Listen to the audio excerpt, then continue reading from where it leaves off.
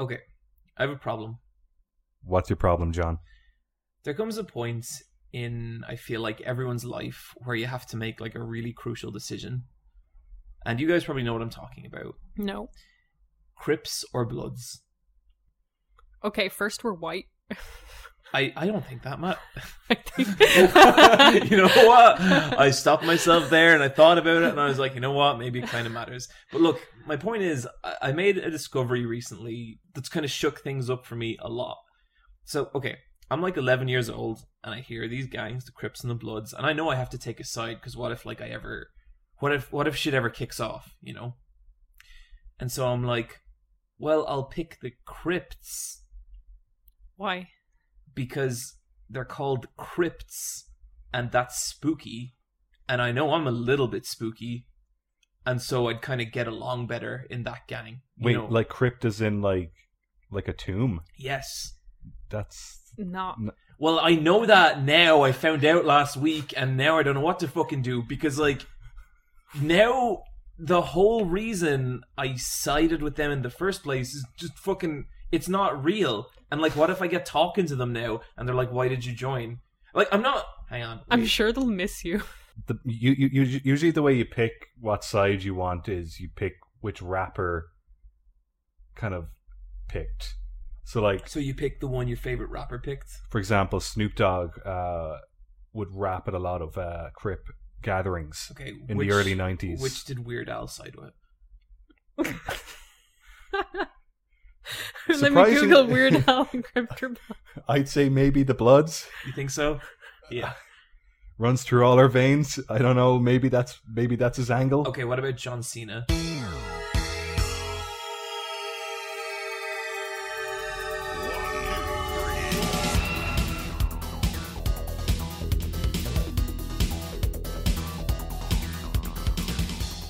We're all Gaelic folk. That's us.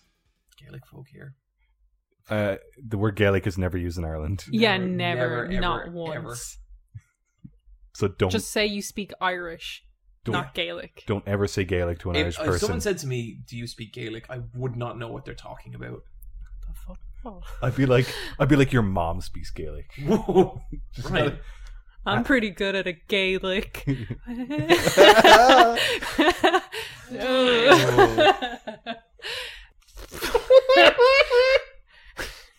I like how you like swung your fucking arms.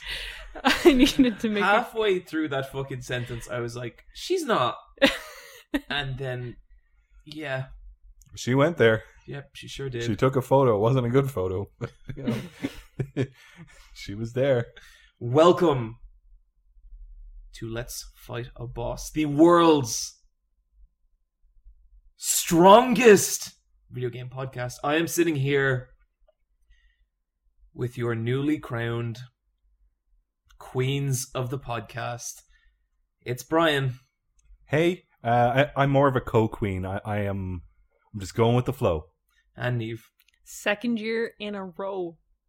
You're really bad at this game. And with you always, I'm your fallen prince of the Let's Fight a Boss cast, those who languish in the shadow, John. People were asking me, am I like, how do I feel about... I think this is actually the third year in a row.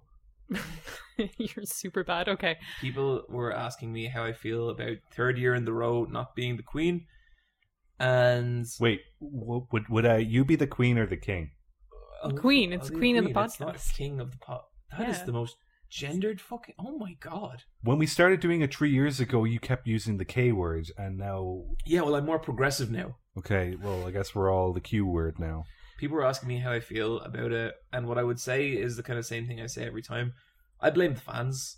I blame the listeners of this podcast. I've always been very like outspoken in kind of my criticisms towards our fan base. I don't have a lot of good things to say, and they're the worst. And they give you both your powers, and it's not like I blame you two because it's like a frog and the scorpion kind of thing.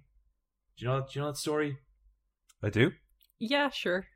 Yeah, being what you are is just in your nature, and you two cannot help it. But it's the fans who give you that power that I have the real problem with. this is all on you. Like, I don't know why you're like blaming someone that has nothing to do with it.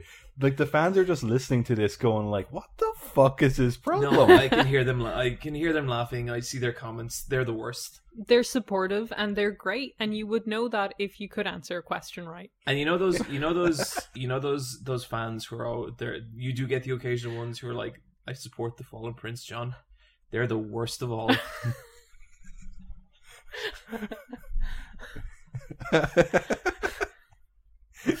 Yeah, what the fuck hill are you dying on?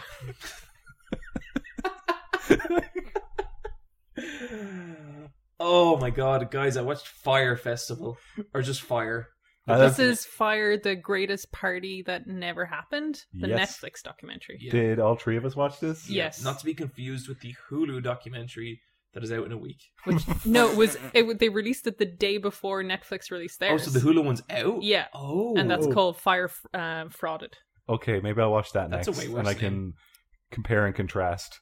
Apparently, the Hulu one, you know Billy? Yeah, The Hulu one has Billy, like, proper in it. Mm-hmm. They Wow. have Billy is, like, the main guy. They paid for an interview. Besides for Ja him. Rule. yeah. I think it's really interesting when like a documentary tries to kind of make one of the subjects the antagonist, and you're kind of like, that's really manipulative. Well, But then, the Netflix one was made by the marketing, it was directed by the marketing team behind Fire.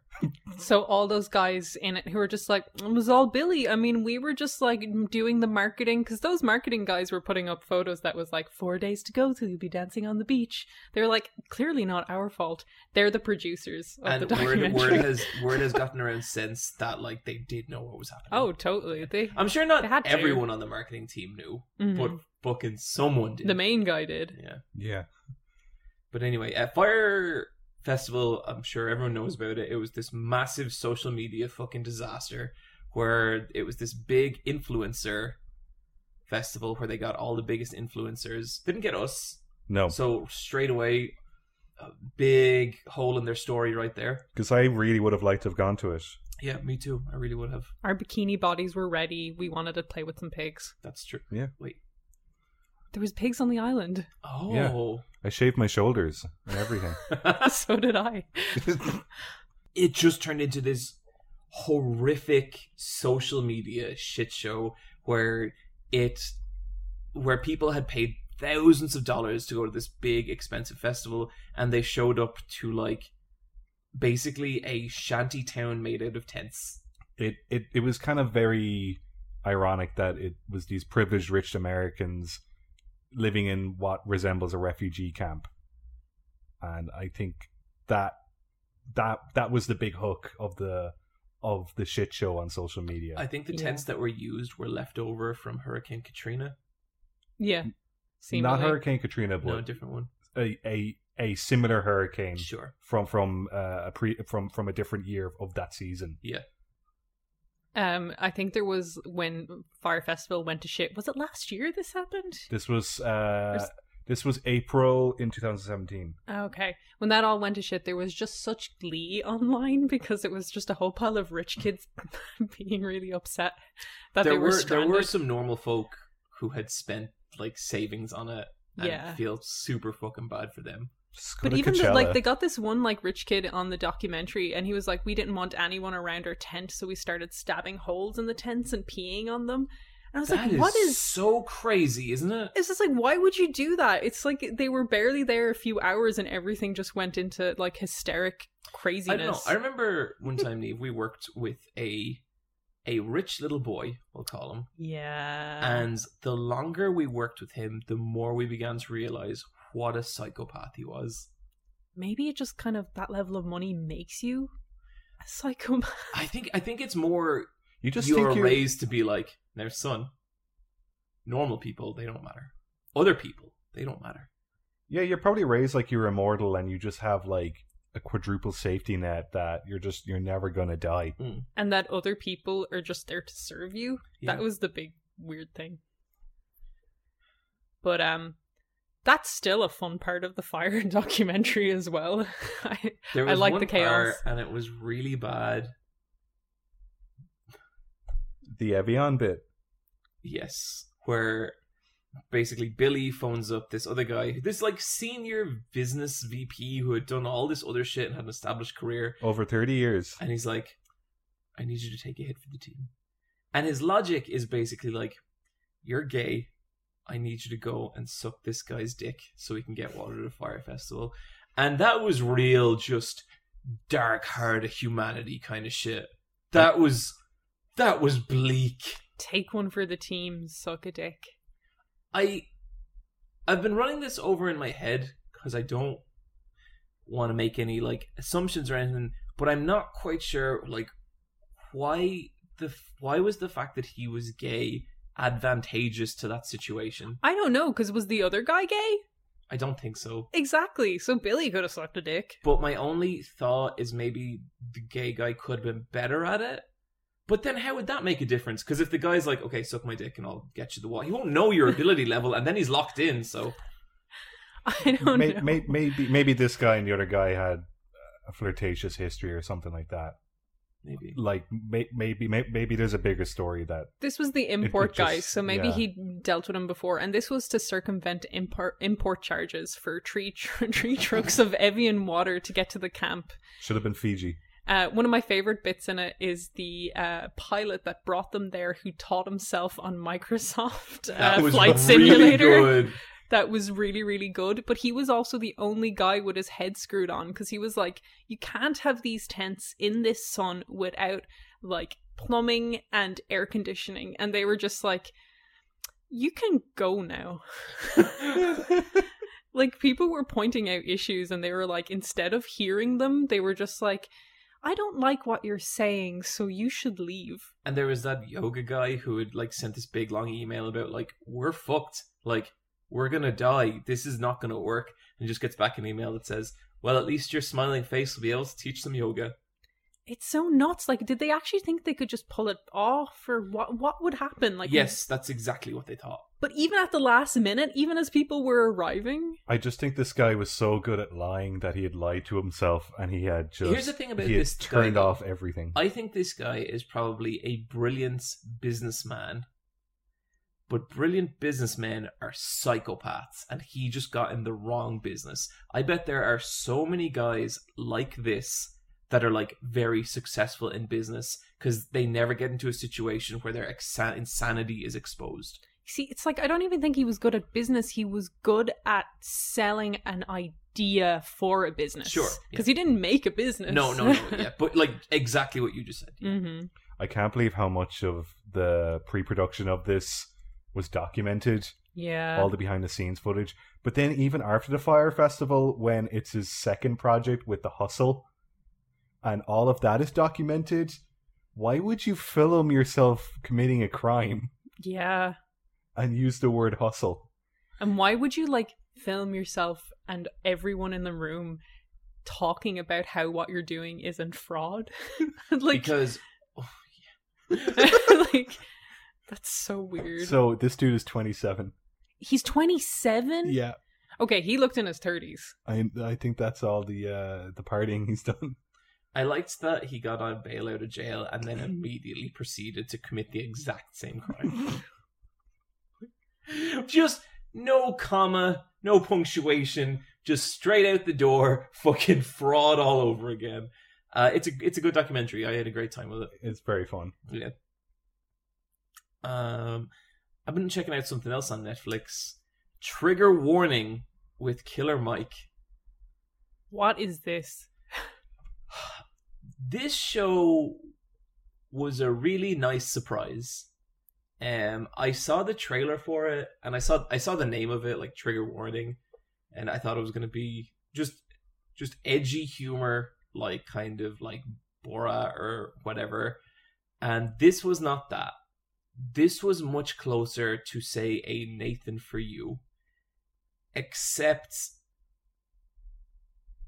it dealt with a lot of, like, I guess, racial and political issues, and was kind of making fun of them, but also in a weird way trying to make points about them. And I'm not saying the points were always successful, but I guess the host, Killer Mike, who's like this rapper, I always had the genuine sense that he was really actually trying to reach people and change people's minds. And he threw himself in there as well. Yeah. I watched 2 episodes with John, and he's a really, really cool guy. Like, there's like him. parts where, like, he confronts people about being racist, but when he does, I felt like his objective was, he wasn't trying to be funny. He wasn't trying to, like, be angry. He was genuinely trying to change their minds, and it was funny because some of these people were ridiculous, but he was trying. So it's like not script. He's talking to real people. Yeah. Like, okay. And at the start, I thought, like, oh, this guy is taking the piss. This guy is like, he's having a laugh. By the end of it, I wasn't so sure anymore, and that kind of genuineness, I think it kind of gave the show a bit of heart that I wasn't expecting. Now, that said, it still has some absolutely fucking ridiculous shit in it.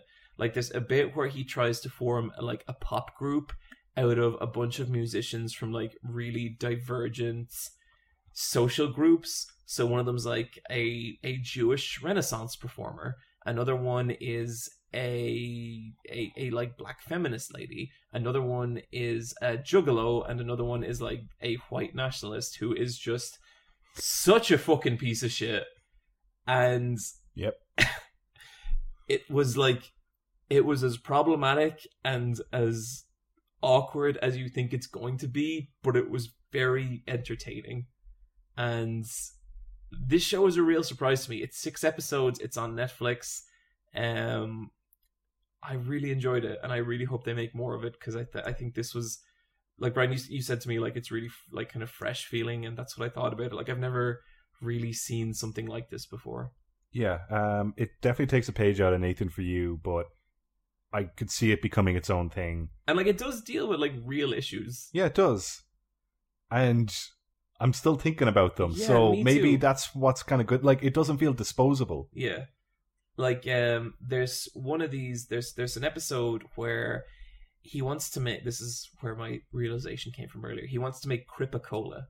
He wants to take the gang, the Crips, and brand them as a cola. And it's like, why the fuck are you doing that?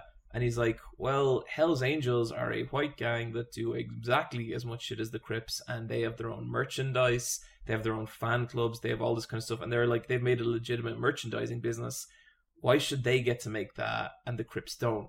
And so it's kind of like, it's this such a stupid idea. But then it's like, oh, yeah, I guess you're right. Yeah, the logic is And, sound. yeah, it's like there's loads of stuff like that in it, and it's funny and it's entertaining, and like it is insightful. Now maybe it's like it's less insightful if you're kind of more familiar with racial studies and stuff like that, and you're not a complete fucking dum-dum like I am. But it did. You love it when I say that, don't you, Brian? Dum-dum. But like, it's. I thought it was compelling at the end of the day. Is it Netflix funded? I think it's a Netflix original. Yeah. Okay. Yeah, no, I really, really like Killer Mike. Killer Mike is a charismatic, charming man. Yeah. It's a part where he performs in front of a mostly white nursing home, and he performs the song "Kill Your Masters," and then he has a very frank and honest discussion with an old lady, and it's very charming. Yeah. It's a good show. Brian, Yeah. how about you tell us about True Detective Season 3? You guys watching this show? I didn't know it started airing. There's Oops. 3 episodes out. Ah. It's so fucking good. Yeah. I love True Detective. I think we all like this show. Yeah. Do you guys feel like we're the only 3 people on Earth who thought Season 2 was amazing? Sometimes yes, I do. Yeah. people hate What the it. fuck? I love it. I Yeah, think that's like it's some of the great. most powerful TV and acting I'd ever seen. People hate it. That episode in the drug house, Yeah. like, that's some bad shit. Yeah. True Detective Season 3 is much more similar to Season 1. I think that's maybe where it lost people, because Season 2 was such a different thing to Season 1. It stars Maher Shala Ali, who is the uncle in Spider-Man Into the Spider-Verse. And he's in Moonlight, I think we were talking about in the last episode. Paperboy? No. No, that's the dad. That's the dad. Yeah, okay. Yeah. And he plays a detective called... I'm thinking of his nickname, Doesn't which matter. is which is Purple Haze, but I think it's Wayne Haze. And it's 3 different timelines. One of him in the 80s, one of him in the 90s, and one of him in 2015. Wow. Okay, cool. And I think season 1 of True Detective had 2 timelines. Season 2 had no timeline, but had a big cast of characters. Yeah. You could say it in the way it had a timeline because it's dealing with the past a lot. Yeah. The ramifications rather than showing it, though. Yeah. That's true. But then with this, it's just one detective. Now, he has a partner, but his partner's only in one of the timelines, really. Not so much the other ones. And it's like he is a leading man, and I think everyone else is supporting his story. And he is solving a murder of 2 children that went missing and in the 1980s, and the case is just a big part of his life. But he's also a Vietnam veteran, so he'll meet other Vietnam veterans and he'll have this connection with them right away, which is super interesting. But then it's a really, really complex show that has all these different details happening in each timeline. So in the 80s, he's like in his late 20s, early 30s, I guess. And then in the 90s, he's a dad and he has 2 children. And this is after the case has been solved, but we don't know the outcome of the case. We just know that he's survived it. But then it kind of comes back into the limelight and there's more that needs to be solved. And then in 2015, he's a granddad. And it's the same actor, just some makeup. But in this, he's a granddad and he has memory problems. I don't know if it's Alzheimer's or not, but he's having blackouts. But he's on a Talking Heads true crime murder show, and they even make a point of it that his son, who's now an adult, is showing him online that people are real into true crime. And That's he's so cool. And he's like, why would people be into that? This is some really heavy stuff that fucks you up mentally. Because people are fucked up. Yeah. I listen to a lot of true crime. Same here. Sometimes I fall asleep to it. And that's extremely fucked. Michelle started doing it, and so now I do it too. Yeah. God. But it's really interesting because We're a nightmare. Because he's been filmed for this documentary, and it's obviously Making a Murder or The Staircase or one of those true crime heavy set kind of shows. But the show is called True Crime Season 3, and he's only doing it because the director of the show has information on the case that he'd like to hear. But he also has memory problems and he can't recount the case, but he feels he needs to do it to jog his memory as well. And there's only 3 episodes out, and it's such a layered show already. It's beautifully filmed, beautifully acted. There's interrogation scenes where the person being interrogated is just chewing up the scenery, and it's so intense. Highly recommended. Excellent. A firm thumbs down there from Brian. Yeah. Thumbs down so hard that it burst through the ground right up into the air again. Shit, that's how physics work. Yeah. Totally. I think we also have something else that we've all seen, The Favourite. Yeah. Yeah. And Brittany, you briefly mentioned this on last week's episode. I did. No, it was me. It was all me. Brian, I can't argue with that. Brian said he didn't care about it, and if this was going to be nominated for Oscars, he'd freak out. I said we should wait until the next episode until we've all watched That's this. not how I remember it. Yeah, and there's definitely no recording Yeah, to there's no way to corroborate find out, this. so anyway. I bet the fans will fucking back you up too. We all went to see The Favourite. Yes. What did you guys think of this movie? Loved it. Loved it. Loved it. I'm sorry I ruined the rhythm of that because I was I thought you were going to be like, it was okay. It didn't really gel with me because of, my male identity. me. Well, let me tell you about some plot holes that... really the time period that it takes place in is actually a lot more ambiguous than they make out in the film, and so, how much actual credibility as a historical document does it really have? I don't think they would race ducks. They would totally fucking race. Actually, real talk, it was the moments that they started racing ducks that I was like, oh, okay. Because I basically spent the first 5 minutes of that movie just being like, this is fucking weird. Because first of all, every shot is this upward shot. Every shot of the characters talking is this real low angle shot. And it's really unflattering to a lot of those actors.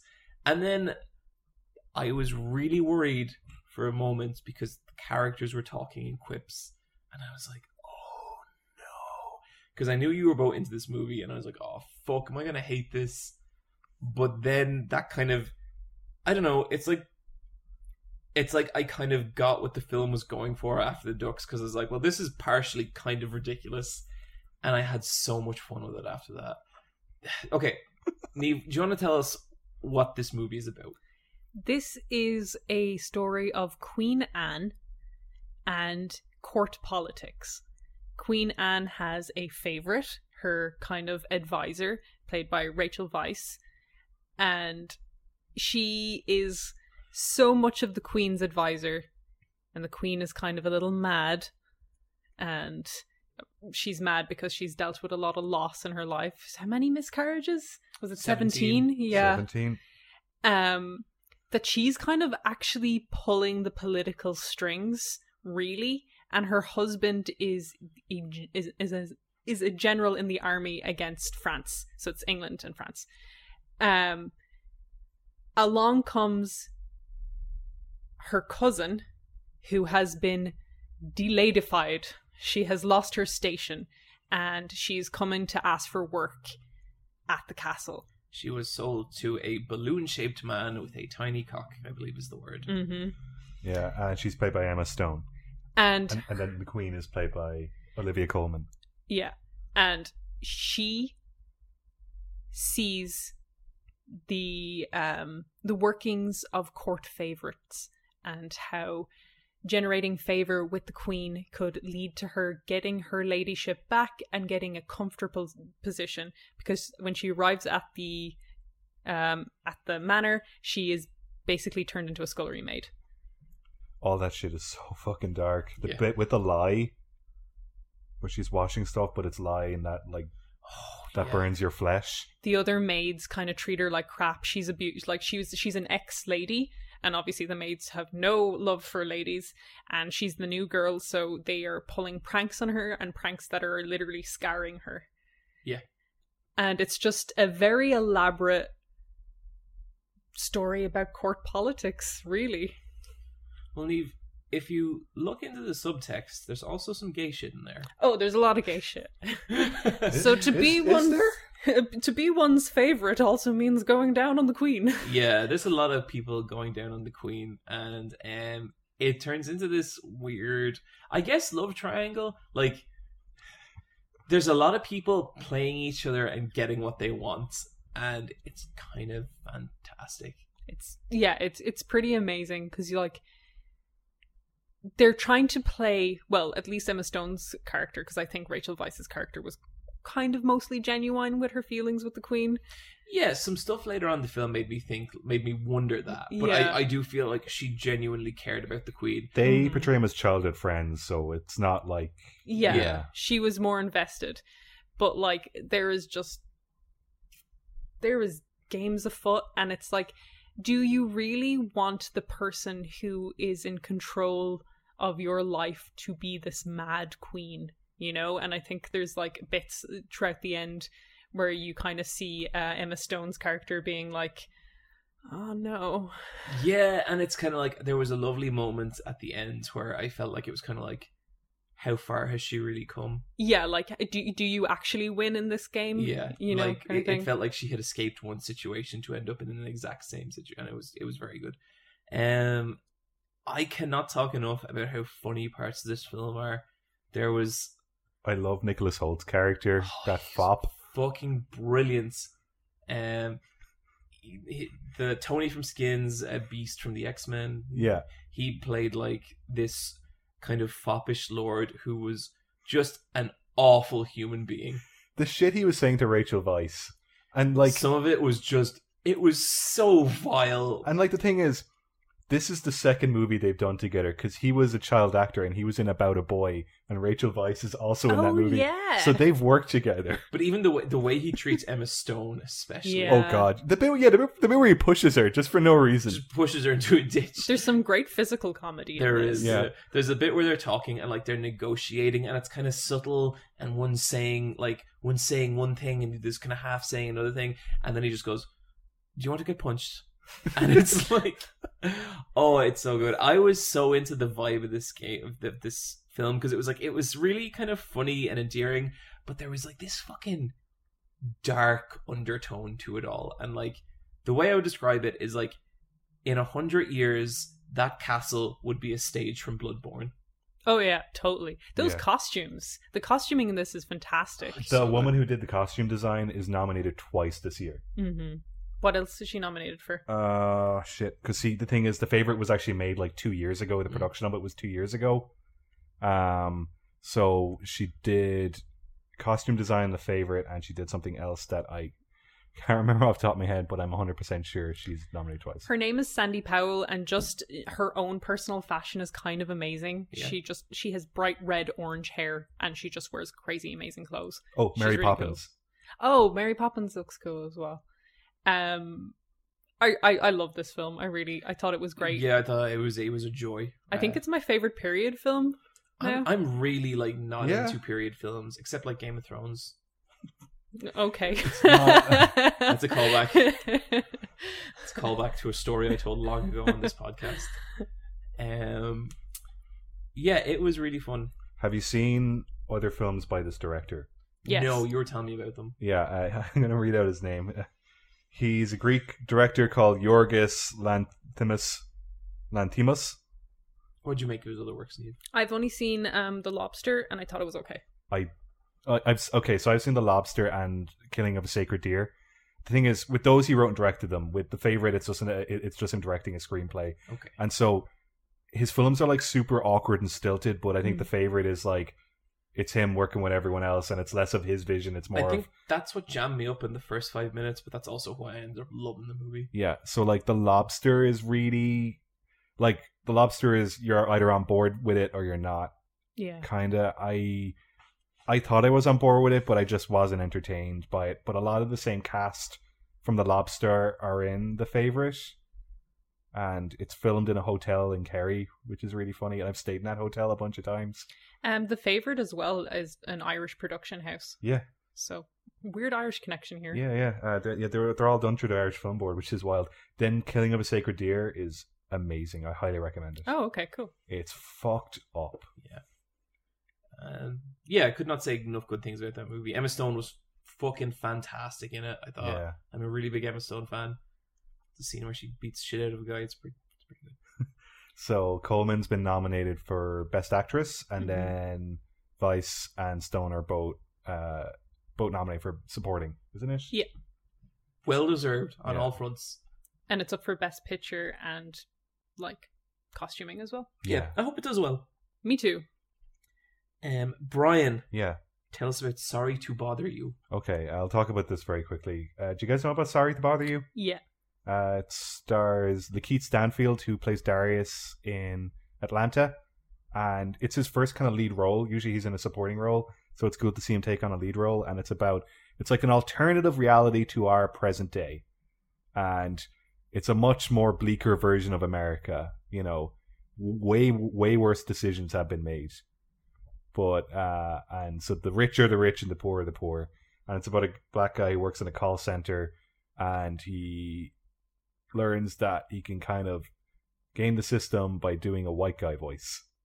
And he's a telemarketer, and he'll speak in a white guy voice, and he does super well sales wise. It's really his white guy voice is, they actually dub him, so it's David Cross who played Tobias in Arrested Development. It's really Man, funny. like if you're gonna pick a white guy, that's the one. I think someone else is Patton Oswalt as their white guy voice, and then I think another person That's is the other. another person is Steve Buscemi as their white guy. Oh voice. my god! Okay, Like they're just such white guy voices, That's and it's pretty real good. like, sorry to bother you, sir. Like just and like it's Danny Glover, who was in the Lethal Weapon movies, is the guy who's giving him the advice, and he's like, you have to talk from a place of complete security and contentment. And that's where you find your white guy voice. But here's the thing. I wish I loved this film more, but I didn't like super love it. I don't know why, any reason in particular, because I was so looking forward to watching this. But do you know when you watch a movie and like you're just like, that was great, but like I call them like 8 out of 10s. Yeah. Whereas like everything about the film you really like it's music, it's cameras, it's like it's kind of like everything's really good, but there is just not that. But it's nearly like it's appealing to you in very like normal ways, very predictable ways, but Broad maybe, strokes. yeah, but Yeah. maybe it's not showing you something you didn't expect. Yeah. Oh well, no. Like there's some stuff in this film I did not expect, but it just I guess I didn't- mean more in terms of like a stylistic or like Yeah. creative standpoint. Yeah, because it's directed by a dude called Boots Riley. I think it's his first film. But like, I've spoken to other people about it, and I was like, "What you think?" And I had a couple of people I've asked, and they've all been like, "I fucking love this film," and I can totally understand why, because it's an excellent film, and I highly recommend it. I like you know how there'll be something, and you can recommend it to someone, but like you're not 100% there. Yeah, like I'm kind of like that with Flight of the Conchords or something, where it's like I totally get why people like those, like that show and that band. I'm not into it, Yeah, but like it's not them. It's me. It's just I'm just not into that kind of. yeah, I know. I can think of a bunch of stuff like that. What would be other examples of that for you guys? Because for me, I think like I like Gurren Lagann. It's like a solid 8 out of 10 show. People literally talk to me about how like Gurren Lagann changed their lives. Mob Psycho 100's one. I will watch it when it's on, but I won't put it on myself. Yeah. But it's an excellent show. I'm trying to think of one off the top of my head, and none is coming to me. Um, Probably maybe True Detective season 1. Like, I liked it. I didn't love it. That's a But- sad boy show. Like you really, really, really appreciate it. Yeah, like I loved how it looked. I loved the mystery at the end, but like it just didn't hit me as hard as it hit other people. And then when 2 came along and everyone totally hated that, and I was just like, this is my favorite. I felt like I was being contrary or something. That sounds good though. Did you watch it on Blu-ray or did you go to cinema? I watched it at home. Okay, cool. So it's out. It's available to watch. Oh yeah. No, it's a really, really, really good film. I appreciate how you framed that question, Ian. Yeah, I watched it at home. You watched the Blu-ray version. Yeah, Yeah. it's a Blu-ray You version. watched a version that came from a Blu-ray. Maybe you put the Blu-ray in a Blu-ray player. Maybe something else happened. I'm not here to find that kind of stuff out. Yeah, the file said BR rip. What? Oh, and with that, we're going to move into our strategy talk. Sorry, Boots Riley.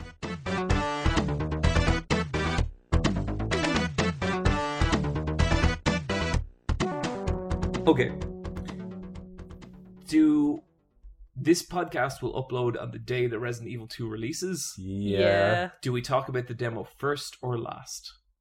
Let's talk about last. Yeah. You know what, Brian? Why Yeah. don't you tell us about Momodora Reverie Under the Moonlight? This is my first big game that I played in 2019, and I love it. And it's already a contender in our Game of the Year podcast. This Neve gets so upset whenever we're like, I think this is going to be a contender for Game of the Year. Because she's like, I've got to fucking play this fucking thing now. Well, it's like I have literally never heard of this, and you're like, this is a Game of the Year contender. it's really weird that you never heard of it because it's right up your alley. It's like a little pixel art game featuring like sexy anime girls. It's cool. Yeah, it's a little pixel art game. This is the 4th Momodora game, apparently. But this is a prequel, so you don't need to have played the other Momodora games. This is done by a Japanese dude whose name I can't remember because he uses a fucking avatar name instead of his real name. I'm really, really sorry, dude. Brian, you get so upset about names. You don't need to. I just wanna credit the creator. You're talking about his game. Okay. So the other games are on itch.io, which is cool. So you could go back and play them, and I guess they kind of came around like shortly after Cave Story because they kind of feel like Cave Story. But then this one is on widescreen, and you can definitely tell it's an evolution of, chibi pixel art. But I guess it plays like a Castlevania, Metroidvania, but also a bit like Bloodborne as well. Because there's like, there's torchlights that you light. Yeah, I downloaded this game because I realized Brian was talking about a similar game that I'd been kind of keeping an eye on for a while, and even you were just telling me about Galway and it sounded cool. This game's fucking good. It's real good. The thing that struck me first about was like, it feels amazing. Yeah. Like you have a 3-hit combo and it feels so nice. I never get bored of hitting that 3-hit combo because like and the weapon is a maple leaf. the weapon's a little maple leaf, and like there's a really whatever like balance they have of like just the right amount of anticipation frames, hit stop, and there's a little screen shake when you hit it.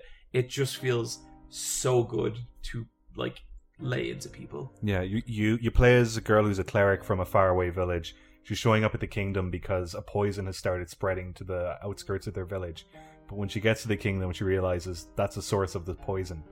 And the kingdom has just fallen to complete ruin, and you're just exploring It's quite dark. a castle. Yeah. You're meeting like insane people and stuff, but it's also, the graphics are really cutesy. Yeah. It kind of has this like Secret of Mana aesthetic, and what I like about Secret of Mana is I felt like the enemies and the designs in that are so cute, but the music and kind of story to a lot of it is very dark, and I really dig that kind of cute dark vibe. Yeah, the game took me like 5 hours to beat because it's got a little percentage meter about like how much of the map you're exploring, and like it kind of has this bit where it kind of starts in the middle, and you've kind of got like a choice of where you want to go. Really? Yeah. I didn't notice that at So, all. I think I've just been going. Yeah. I'm playing New Game Plus, and I'm trying things from a different perspective, just to see how it Yeah. changes. I was a bit worried about the boss fights because I thought they seemed like overly simplistic.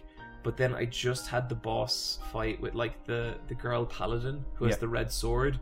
I must have played that fight like 20 or 30 times, and it was fucking brilliant. Yeah. Like it felt like a fighting game. The final boss fight is excellent as well. Yeah. Although let me ask you a question. I killed a boss and I got a power from her to like kind of summon meteorites or something. Yeah. But then whatever happened, I fell down a hole or something and I died, and I went back to a checkpoint before I'd beaten her, and I fought her again, and I didn't get that same power. Weird. Yeah. I don't know what that's about. But Bomb Service is the developer, Yeah. and it came out in 2016, so it's already docked points for our Game of the Year. Yeah, it came out in 2016 on what? on Steam, and Yeah. then on the PS4 in 2017, Damn it. and then on the Switch in January 2019. Okay, we got it. It's back in there. Yeah, but at a deduction. Hey, No.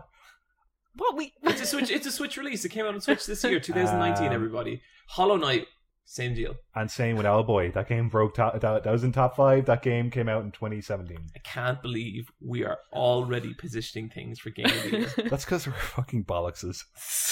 Just a bunch of shits. Totally. I think this game is really, really fucking cool. I'm kind of hoping that like I'm kind of at that 8 out of 10 position now, where I love everything this game is doing. I want it to throw me a curveball, and I want to see something I wasn't expecting. But so far, I love it, and it is just beautiful to look at as well. The only game you ever need to play. The only game you'll ever need to play. Neve. No, you only played the Resident Evil demo. I played Travis Strikes Again, No More Heroes. Is it good? I have seen some of the reviews for this. This game has gotten really mixed reviews, and like some of the worst are like 1 out of 5. I cannot for the life of me understand why the game is scoring that low. Really? So you're enjoying it? I'm really enjoying it. It is not a game with a big budget. You get a really beautiful, awesome cutscene to start with that just looks amazing and is No More Heroes as fuck. After that, it's a lot more like kind of characters talking back and forth through text. The gameplay is very simplistic, but to me it just kind of feels like a shmup, like a shoot 'em up. It has that kind of bullet hell sort of vibe, and you have a lot of moves you can do. And it also has that thing where like you can run around as Travis just waving the beam katana around, and that'll kill enemies, and that feels really good. Like it feels really meaty when you hit it with them. But then you can use a strong attack where again he has a 3-hit combo, and the animation on it is really nice, and that final like spinning hit just feels so good. And I'm not that far into it, but it really does feel like just more No More Heroes to me. It has that really weird, insane world. The first mid-boss you fight is like a giant cow creature, and there's just a lot of personality in there. And Maybe I'll cool on this game as it goes on, but right now I'm having a really good time with it. Why do you think it's scoring so low? I think if you are not into this gameplay, there is nothing here for you. And if you're not a No More Heroes fan, like, there's two very specific requirements. If you've never played No More Heroes, I could not make an argument for why you would enjoy this game. But I love No More Heroes. I love it to absolute death, and I've been having a good time with this one.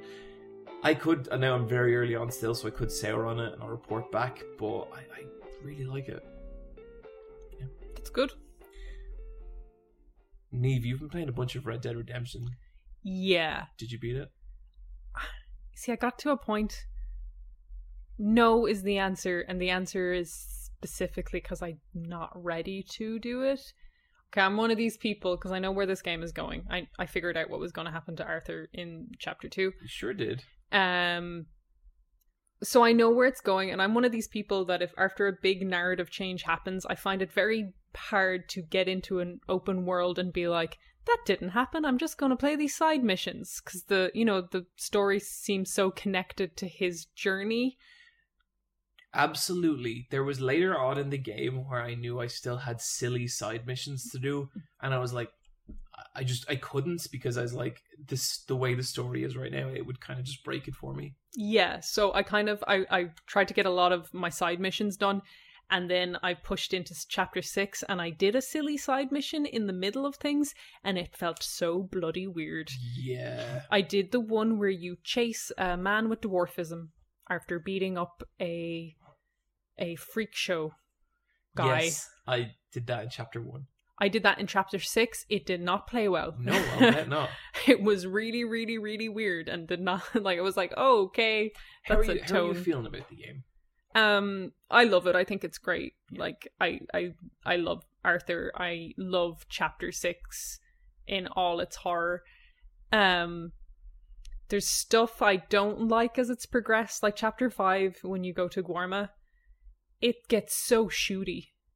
I feel like I've killed more people in that chapter than I did in the moments up to that chapter. Like, the death toll just exploded. Yeah, there's a lot of that. And that's kind of kept going as well. Once you get back from Guarma, there's more shooting. It does, and it's a shame, I feel like, because I feel like thematically there should be less shooting as it goes on. Yeah, exactly, because like there's a lot of narrative stuff as well, where Arthur's questioning the gang, he's questioning Dutch. He like takes Dutch up on shit, and he's just like, you're killing people in cold blood, Dutch. And like, I've just murdered a lot of people. And I guess what Arthur's saying is, he was unarmed and you killed him. And not like, he was part of the shooting gallery that I killed everyone in. Yeah. But there is something, I'm fine with it. You can really separate the kind of narrative from the gameplay in this, because they sometimes feel so divorced from each other anyway. But there's moments where I'm like, this story is trying to make such a point of this, like such a point, and sometimes it's just doing a giant disservice to itself. Yeah, it seems like a core of this is how precious life is. Yeah.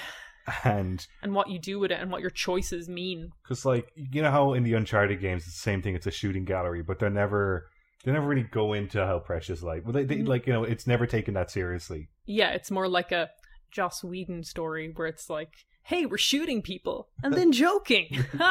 So you're like, okay, that's kind of weird, but whatever. You can kind of understand it a bit more, but the major theme of this is kind of life and kind of what you do with it, I guess, and the choices you make and regret. John, you finished it? I have finished Red Dead. Which is crazy. Both endings. Mm-hmm. Had a lot of free time recently, and I burned through a lot of it. Guys, I got some stuff to say about this game. Okay, go for it. Okay. There's this one mission in Red Dead where you stand at the top of a hill and you're standing there with another character, and he said, there's a wagon coming. I need you to rob what's on that wagon, and I need you to not kill any of those. I need you to not kill either of the two drivers. And then something really cool happens. For every mission in Red Dead, someone tells you what to do, then a yellow point on your map appears, and usually a path will show you how to get there. If you stand in the wrong place, you will game over. That doesn't happen for this one mission. Nothing happens. The wagon is maybe 30 seconds away. You're on top of a hill. Figure out how to rob it without killing either of the drivers. Brilliant. Really good. I was so excited running down the hill. I was thinking, what am I going to do? Am I going to like try and distract them with some dynamite? Am I just going to jump on the wagon directly? In the end, I ended up like parking my horse in front of them. And then when they stopped and were like, why is this dang horse here? I like jumped on the wagon and beat the shit out of them. And it was really fun. That is the only mission like that in the entire game. In the entire fucking game, every other mission, you are constrained and handheld. And I don't want to go into this too much because we've already talked about it at length. But I feel like it's such a shame because that one mission shows what this game could have been from a gameplay perspective. It could have been about choice and like, you know, whether you want to spare people or whether you want to be a murderer and all this kind of stuff. And I feel like the amount of wasted potential there is staggering because the game feels good. And I particularly had that problem in the last chapter where there's a lot of story stuff going on, but I feel like it is literally being drowned in these massive shootouts. Like the Guarma bit, I actually didn't mind as much because to me it just mattered less. Like from a broader scale picture, I think they just should have just cut that Guarma bit. It wasn't interesting. Yeah, I kind of agree. I think it was wasted for how much new assets were in it. Like, there's like, I loved it for the, there's iguanas now, there's parrots, there's all this like Cuban island flora and fauna, and you were there for only story missions and you cannot explore it. Seems like it could have been DLC somehow. Yeah. And I never got over that problem with the game. The game always felt like literally just a shooting gallery to me. You're right, Neve. There was when you were saying like you kind of get used to it, there was a point where I kind of just got used to it and I was like, okay, but like, oh god, it's just what could have been that bothers me about that stuff. But I also say what could have been because while I think the gameplay stuff is so weak, I think the story stuff is so fucking strong. Like, when I think the amount of video game stories that really, really got me from a real, I guess I want to say like traditional narrative perspective, there's not that many. There's games that have done weird stuff. Mother 3 does weird stuff that I love. Undertale does weird stuff I love. Lisa the Painful does weird stuff. But in terms of like, I guess just pure narrative, to me there's like Silent Hill 2 and there's this. I think this game story is absolutely fucking fantastic. And for every bit of like misery I had to trudge through with the missions that were so repetitive and just, but even that could not sour the experience I had because I was so into the story. And it's hard because I feel like what that story isn't apparent from early on at all. Because at the first I was like, okay, it's about like loyalty and camaraderie. And it's not. It's... Oh, how spoilery do I get with this? So I asked you the other day, you know, it's called Red Dead Redemption 2, but is there a story of redemption? There totally is. Okay, fuck it. Like, if you're super sensitive to Red Dead spoilers, I'm going to include a timestamp in the link below. I'm going to keep it vague as I can, but I cannot talk about the great stuff about Red Dead without touching on some kind of mid to late game stuff, but I won't spoil anything massive. Arthur is diagnosed with tuberculosis. Like, you were completely right, Neve. And he finds out he only has so much time to live. And from that point on, it's when he really starts questioning Dutch. And it makes it this much bigger story than just a relationship between him and Dutch. It becomes this, like, really honestly quite profound exploration of, like, trying to do right with the time you have left. And the way some of the side missions tie into that is absolutely fucking beautiful. And anyone who's playing, make sure you do the Strauss missions, because those are optional side quests, and one of the strongest story moments for me came very late in that. And it's just even this one sequence that's sold so well by Arthur's voice actor.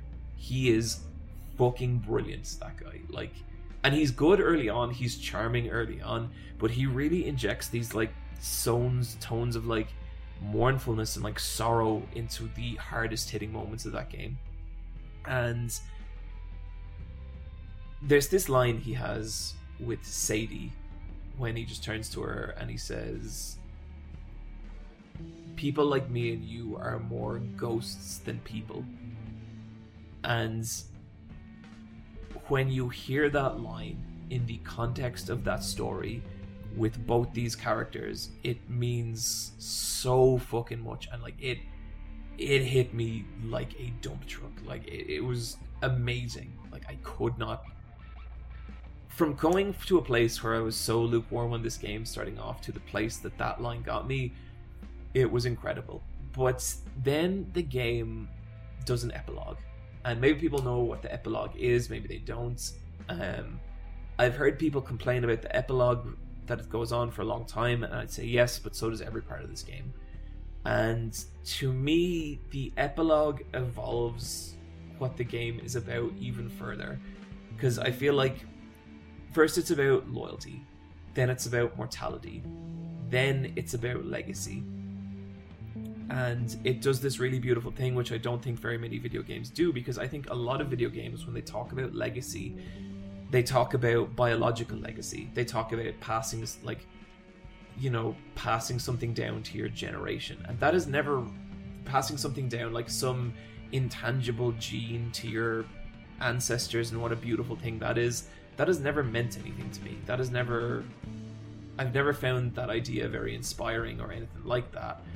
This is much more directly how your actions create a legacy for other people. And the beautiful part about the epilogue is there's a real kind of, there's shooting in it, but there's also a lot more mundane stuff. Like I think for the first 2 hours of the epilogue, I don't think you touch a gun, and you get all these really kind of just normal but kind of really nice family moments. And like these characters, you know, they don't quite click, but they're showing a lot of love to each other, and it's really nice. And like I could see people being like, why is this in the game? And to me, it's because that shit is in the game because of everything Arthur did, because of the choices he made, and that is his lasting effect on the world. And that's kind of a message that I think even, it actually gets a little weaker when you tie it into Red Dead Redemption 1's story and how the story follows on.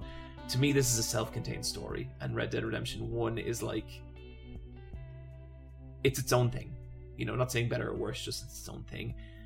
And by the end of it, like, I was really blown away. Like, I love this game, and I was not expecting to at all. It has so many problems. I have never nearly dropped a game that I end up loving so many times. And if someone hates this game, I understand that. But to me, it's one of those cases where the heavy swings it ends up taking land so hard that it justifies all the fucking bullshit. And, you know, it has, even in the later parts, it has other problems. Like, to me, the strongest parts of the stories aren't either of the game's endings. The endings are actually pretty weak to me. It's the moments that lead to those endings, and they will stay with me for a long time. And I genuinely miss the game now. Like, I miss playing it, and I miss being around those characters. So that was my final thoughts on Red Dead Redemption 2. I never thought I'd finish that game. I'm so glad I did. I feel pretty good about where we left it on Game of the Year, because I couldn't really push it any higher considering the flaws I think it does have. But I loved it. And if you, like me, are kind of struggling around Chapter 3, wondering if this game is for you, I found it so worthwhile to get to the end. And yeah, that's all I gotta say about that. How do you feel about your horse? Yeah. Wily Tim is one of the best friends I ever had. The one that you used to ride off a cliff? I didn't ride Wily Tim off a cliff. I rode Deathface off a cliff. Did you ride Wily Tim into a wall? Only by accident. Jeez. Someone tried to rob Wily Tim. Stranger was like, "Help, friend," and I got off, and he robbed Wily Tim. Let me tell you, it was a long, painful night for that man. He doesn't have a face. Oh, definitely not. He He does. I took away his face, and I took away everything that lies under the face. Did you do many of the side quests? Did you try and do as... Not that many. I was kind of satisfied with the amount I did, and I don't think I did a lot. I think my final completion rating was like 70%. There was definitely a lot of marks left on the map, but by the time I was into that game was chapter 6, and a lot of the side quests just didn't feel appropriate by then. I've done so many. They're so weird. I like the weird ones. Yeah. I'm glad that this is where you've ended up on the game, because I'm there with you. I love it a lot. Arthur Morgan is... He's a great character. He is close to my favorite gaming protagonist maybe ever. Mike is such a bastard. I fucking hate Mike. When he knows that Arthur's sick and he's calling him shit like Black Lung. Yeah, and just being like, you're looking kind of sick there, buddy. And you're just like, I want to kill you. And fuck Dutch. Fuck Dutch. I feel like the game's adherence to like being a canonical part of Red Dead Redemption 1 storyline means you don't really get the ending with Dutch I needed. But I mean, I get it. I get what they did that, but part of me is like, did this even need to be the same story? I think this would have been a stronger story without any ties to Red Dead Redemption 1. Maybe people who have played Red Dead Redemption 1 all the way through feel differently about that. But to me, I think this would have been a better story if it was about a different group of outlaws, because I think the themes would resonate a lot harder then. But yeah, fuck it. I love this game. Absolutely love it. I played New Super Mario Bros. U Deluxe. It's fine. Is it a Mario game? Oh yeah, it's the most fucking... It is the most Mario game. This looks like plastic. That look, that is my least favorite period of Mario, where everything just looks like fucking shiny, hard nothing. Yeah, this is the port of a Wii U launch title, and it's a perfectly serviceable 2D platformer Mario game that has minimal variety. I'm playing it at work, and I'm playing with coworkers, and all 4 of us are playing. The 4-player in that game is a lot of fun. That's my nice thing I want to say about that game. The end. You've also been playing Iconoclasts. Yeah, I've stopped playing it though. I got to a point in that game where I don't want to play it anymore. Yeah, I really want to like it. Same. There's some stuff I love in it. There's some amazing boss battles, and there's some really, really, really cute sprite animation. But I got to this bit called the Ivory Tower, and I think if anyone has played this game, has gotten to the Ivory Tower, they know what I'm talking about. It's just a pain in the hole. You know, we were saying about how, like, with Momodora and with Travis Strikes Again, it's like they just feel so good through that one basic action. Yeah. I don't like how fighting enemies in that game feels. I like the stomp. The stomp's fun. The stomp is a get out of quick situation. But like the shooting and the wrench shit just feels bad to me. Yeah. I don't like the range of the shooting. I find I always have to get too close and I always get hit. Yeah. I wish I liked this game more. I'm glad I played it. I just played it because it was on PS Plus, and I played it on the Vita because it suited the Vita. But I don't need to play this game anymore. And the end. Cool. Then my other game is I played Super Mario Party. Oh, I didn't know you played this. Okay. This game is fucking brilliant. I played a couple of the Mario Party games. This is one of the good ones. This is the one on the Switch.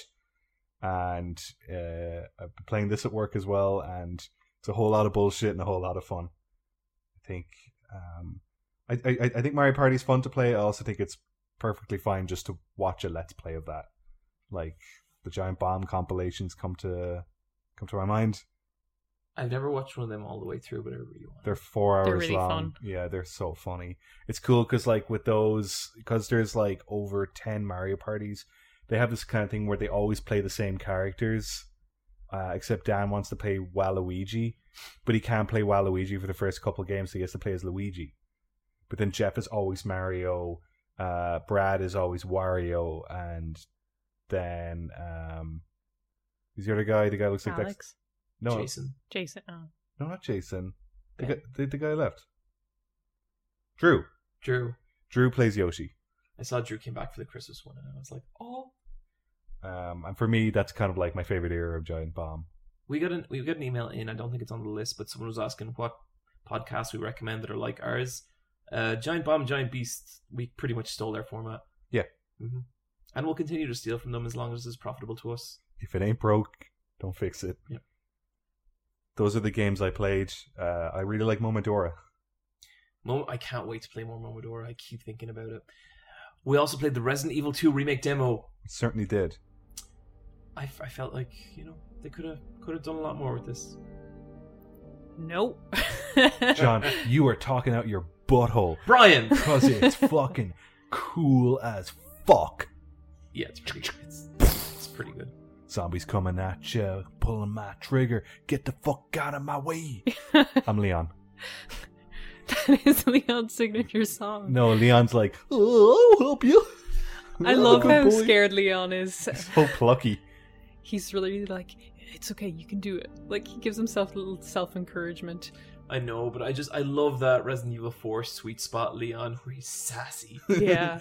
Yeah, that noise exactly.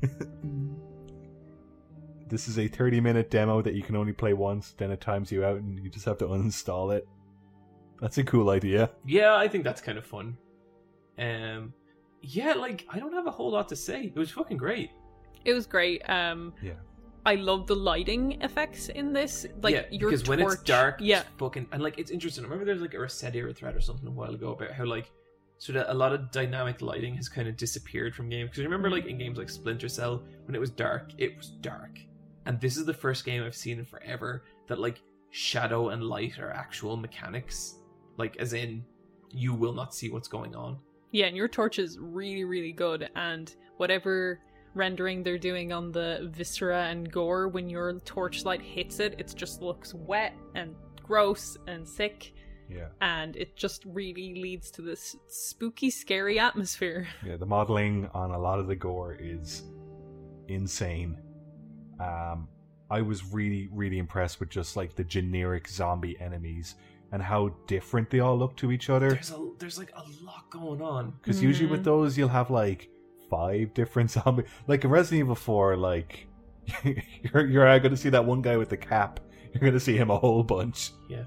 I thought with this game, I think each one of them kind of had something unique about them. And like, they're not just, fodder. It took 4 headshots to get them down, and even then, they're not fully down yet. I don't think they're ever fully down. Yeah, I think like they'll wake up if come you step back. over them. Yeah, Mhm. I think the only way to really properly kill them is to like shotgun blow off their limbs. Yeah. Which fair enough. I love that their heads aren't connected properly through the neck anymore, so they kind of flop around. So it's really hard to get a headshot sometimes because it'll just like ragdoll all of a sudden to the other side of their shoulder. I remember, like, I was kind of worried about the game because I haven't looked up many stuff, and like, it can be hard to tell with this stuff, but even just like from the first touch, seeing that police station rendered to the level it's at, moving at 60, I think it's 60 frames a second. Yeah, I think so. It's beautiful. The shooting feels satisfying as well. I can't wait. I took Friday off work for it. Neve. I know. And then they found out it was for a game, and I felt such shame. No, you didn't. No, not really. It's going to be great. Neve. I got the collector's edition. I'm going to have a great time. There's a bunch of people at work who are taking next week off for fucking Kingdom Hearts, and like you can make fun of them. Like, it's Yeah, Oh, that's you can bullshit. absolutely make fun of them. You know who you are. You know you listen to this, and you know what I fucking think of you. I now know also what I think of you. Like, someday I'm going to be walking through that place, and Brian's going to be like, there they are, and I'm going to be like, oh. Like, take it off a Resident Evil, dude. It's way cooler. Yeah, like, I mean, I'm super pumped to play the game. I think that's kind of all I got to say about it. Yeah, Super me too. gore. Super Gore, yeah. Yeah. This episode is going to be called Super Gore. Nice, I like it. Yeah, that's a good title. I think there's one more game that we're going to play now. Correct. You forgot, didn't you? That was such a good segue, and John was like,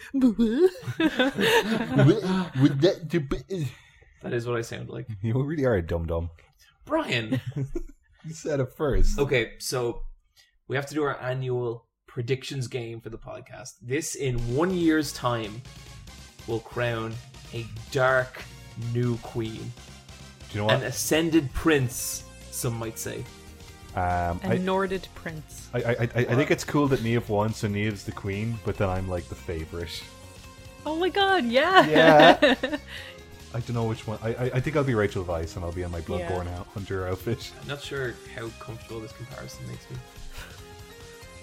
Well, you're like a fop. Or how about you're that lobster that was potentially going to be raced? Well, that's how I feel most of the time. Or a rabbit being stepped on. Our first prediction for 2019, a little bit of a softball. Will a Final Fantasy VII trailer release this year?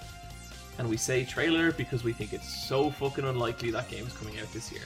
And just to quantify, trailer is like a significant amount of new information. Not one of their little remix trailers where you get like a couple of seconds new gameplay and some new shots. Like really solid ass new footage. Brian. No. Steve? No. Yes. 100%. You are absolutely gonna get that. You guys are crazy. I think Square Enix are gonna fucking just sit on their fucking Kingdom Hearts 3 achievement for the next 12 months. I think for the next 12 years. No, here's what we're gonna get. You're gonna just do loads of Kingdom Hearts DLC. No, we're going to get a brand new 7-minute Final Fantasy VII Remake trailer, none of which will be in the final game. Do you not want to be the queen? You guys are insane! Oh my, this is like an easy point for me. Okay, fair. We'll see. We'll see. Yeah. Like, if a Final Fantasy trailer does not release this year, I will do a forfeit this time next year. Happily, because that is how confident I am in this. Okay. I can't believe for 1 point you're going to throw away the whole game. I'm not John's going to real. throw away the whole game. John's real fucking petty. You know what he's like. I'm not throwing away the whole game. I'm playing the game. You guys are the fools. If you don't think that Square Enix aren't going to release some fucking trailer, that is insane. It's more likely the game would release than they would release no trailer. And now you guys have so much ammo to fucking destroy me next year if this happens. No, it's a simple no from Niamh and myself. It is an overly simple no by the sounds of it. Yeah. Nah. A sleeper hit will break our top 5. So a sleeper hit, we do this every year. A game we've never heard of cracking our top 5. No. Brian says no. I'm going to say yes. And I am also going to say yes. Now, I don't know... No, that has happened. That totally has happened. Yeah. An N64 Mini will release.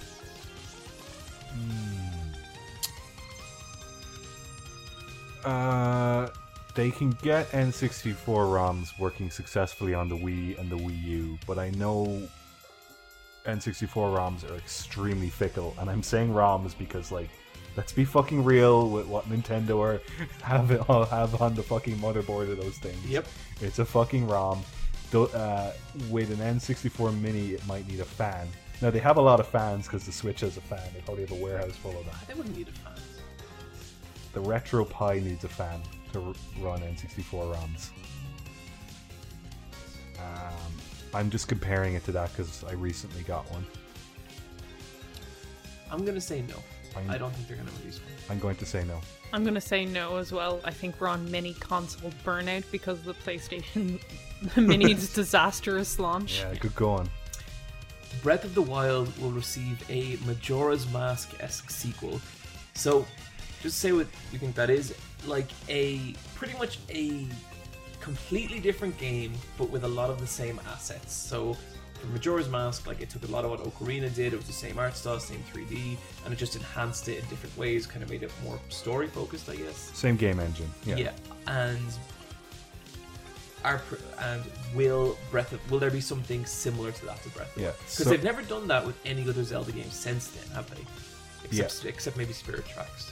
Yeah, except maybe Spirit Tracks. And this is just like, it's just an announcement. It's not coming out this year. Yeah. Just an announcement.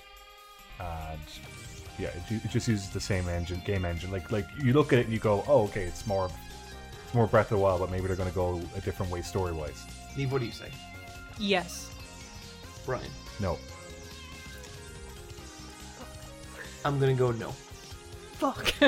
I say no because so much of Breath of the Wild is designed for the world itself. I say no. I hope they do. Yeah. I say yes because that world is barren and they need to put more shit in it anyway. I like how you're throwing away this prediction for one final jab at Breath of the Wild. You can't see this because it's an audio version, but she looks so fucking happy with herself. Yeah, she looks like a smug motherfucker. E3 2019 is massively underwhelming.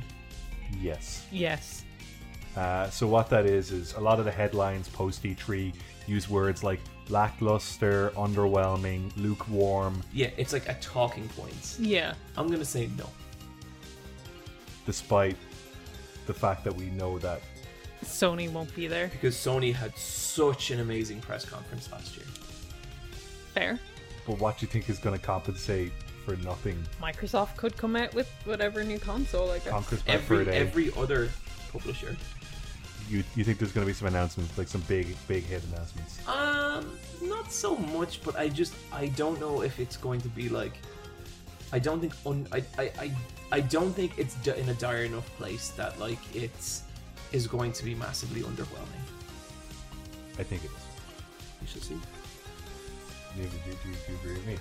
She's already said yeah, I said. Okay, I I'm agree with just you. making sure Neve agrees with me because she's I hope not, though. I really like E3. Yeah, me too. Okay. Which of these games will come out this year? Each of these is worth 1 point. The Last of Us 2, Brian. I think that comes out by the end of the year. Neve. Yes, it comes out this year. I also think that comes out this year. Death Stranding. No, Yes. I say no. you are. I'm fucking up. Yeah, Cyberpunk 2020. no, No. I mean, it's in the fucking title. it's a 20. No, it's like 2077 or Damn something. it! Yeah. 2017. I also say no. I don't think we're seeing that for a long time. Yeah, Although people say apparently it's done and they're bug fixing. still gonna take a year. Yeah, Days Gone will be both a critical and commercial success. What do we define that as? Okay. Plus 85 Metacritic and just sells well. Okay, like does it sell the same amount as like God of War and Actually, Horizon no. Zero Dawn? Because like this is a PS4 exclusive, and I'm thinking of other PS4 exclusives. I think if it sells as well as Horizon Zero Dawn. I think that was like the best-selling Yeah. PS4 exclusive before God of War. Yeah, like it sold super well. I think it's still in the top 5. I'm gonna say no. No, John? I'm gonna say no. like it'll sell better than like the Order 1886, but it won't sell as well as Horizon Zero Dawn. Sekiro Shadows Die Twice will break our top 3. Top 3. Like we're really, but then we're like, we can control that. I said this last year. We'll forget. By the time Game of the Year comes around, we will not give a shit about this, and we sure as fuck won't care about like losing a point or two over it because we'll be so into it. Like I'm gonna be like me and your brother are gonna be like, put more Medora, and we just Shut up! It's all about Days Gone now. I don't know why you like that game so much. yeah. The bike. It's the bike. It's the zombies. You just really enjoy those fetch quests and delivering letters. Oh my god. I'm gonna say yeah. I'm gonna say yeah. think it I'm will. gonna say yeah as well. Yeah, we're all fucking hyped for that shit. Yeah, it'd be the only time a FromSoft game, like, oh no, Dark Souls 3 didn't do that well.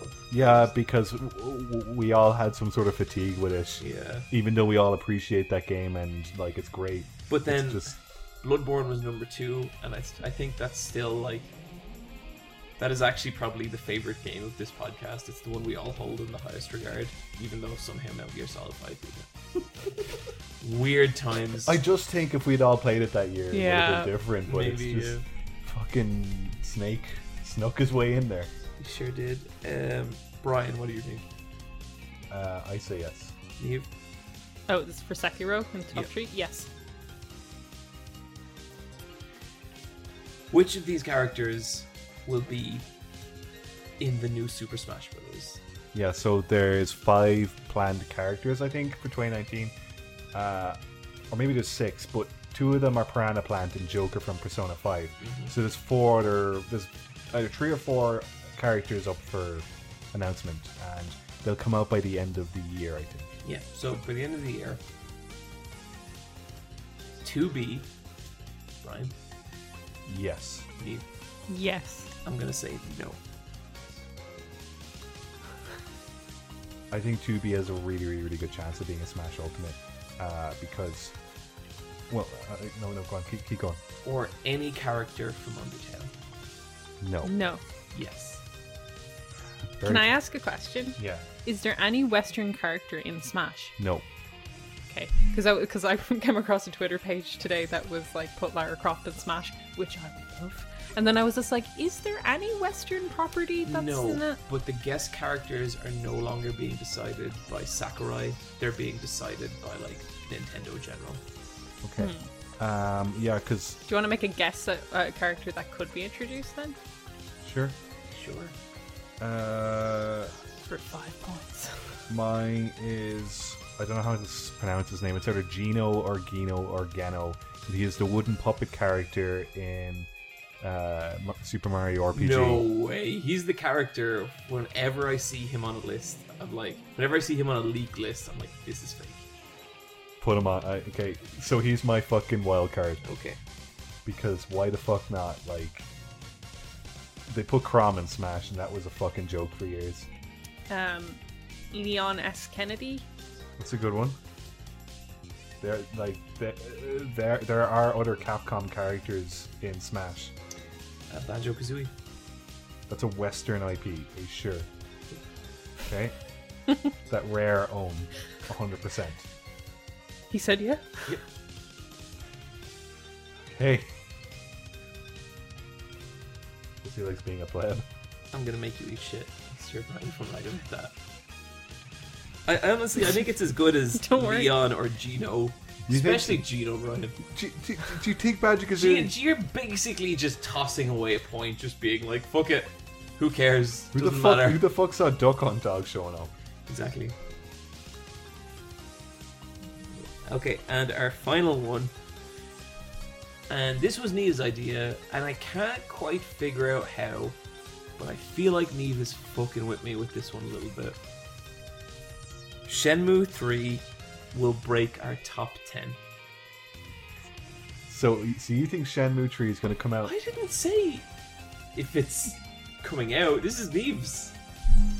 No! Oh, and I think Shenmue 3 will come out this year because they will run out of money. Like, What, it's going to be like another Quiet Man or something? no, it's not going to be a quiet. I think it is. It's not. I'm a weird, awkward karate boy, and I'm going to fork. Don't you fucking do an impression of me. Imagine that guy's in Smash. Oh. Can I revise my answer? No. If you want, it's more likely than Banjo fucking Kazooie. Okay, Banjo-Kazooie would get in 1,000 times before Gino would get in. You think so? 100%. Okay. That is weird Nintendo fan wank thinking Gino is going to be in there. Yeah, I like climbers. Sakurai. Nintendo. No, you're crazy. Anyway, Shenmue 3, top 10. Brian. No. No. Because I'm thinking, if I love Shenmue 3, I know I can push it to top 10. I think that game's going to break my heart. Oh, this is hard. You really, really want to say yes, don't you? I really, really want to say yes. And what are you going to say? And say yes. This is such a fucking trap by you. Now I get it. Now I see how you're fucking with me, Eve. Well, John?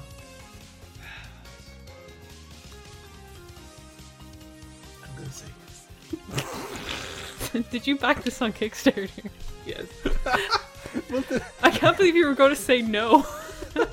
Well, the no kind of comes from stuff I've seen recently. You're such a naive fool.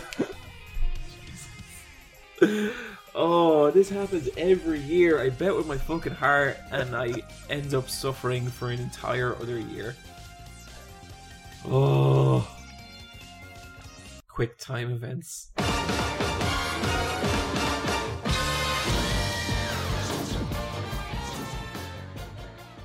Okay, a lot of, I'm gonna say, interesting stories. Yeah. It's been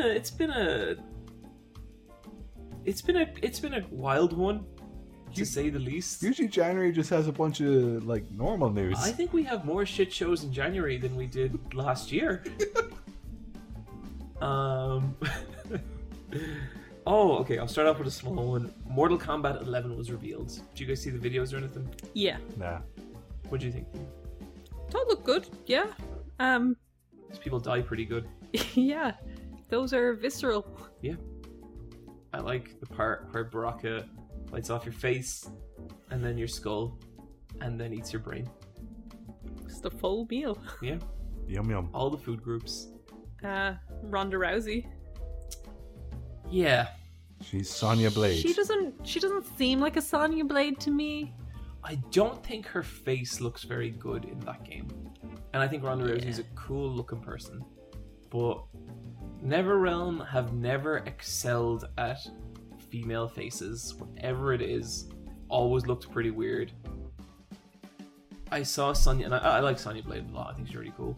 I saw her face in the trailer, and I was like, ooh, that looks strange. And then I saw Ronda Rousey, and I don't know. I like my fighting game girls a lot, and I just feel like I wouldn't want Chun-Li to have something like Chun-Li. To me is Chun-Li. She's fucking Chun-Li. Who should she be in the next Street Fighter game? Who should play Chun-Li? I'll tell you who. Chun-fucking-Li. And I kind of feel like Sonya Blade has always been like a fun character, but like never particularly great. Not like a whole lot of personality or anything. But I feel like they kind of started giving her personality in Mortal Kombat 10, where she was like a fight mom now. She was like an older lady, and she was fucking really brutal and really cool, and she like had more steel to her, and I appreciated that. Like she wasn't like she wasn't the boob city she was in Mortal Kombat 9. And I feel like now you're kind of taking that identity and kind of watering it down a little bit just to make her Ronda Rousey, which is basically like a kind of PR stunt, you know. And I say that as someone who likes Sonya Blade and likes Ronda Rousey.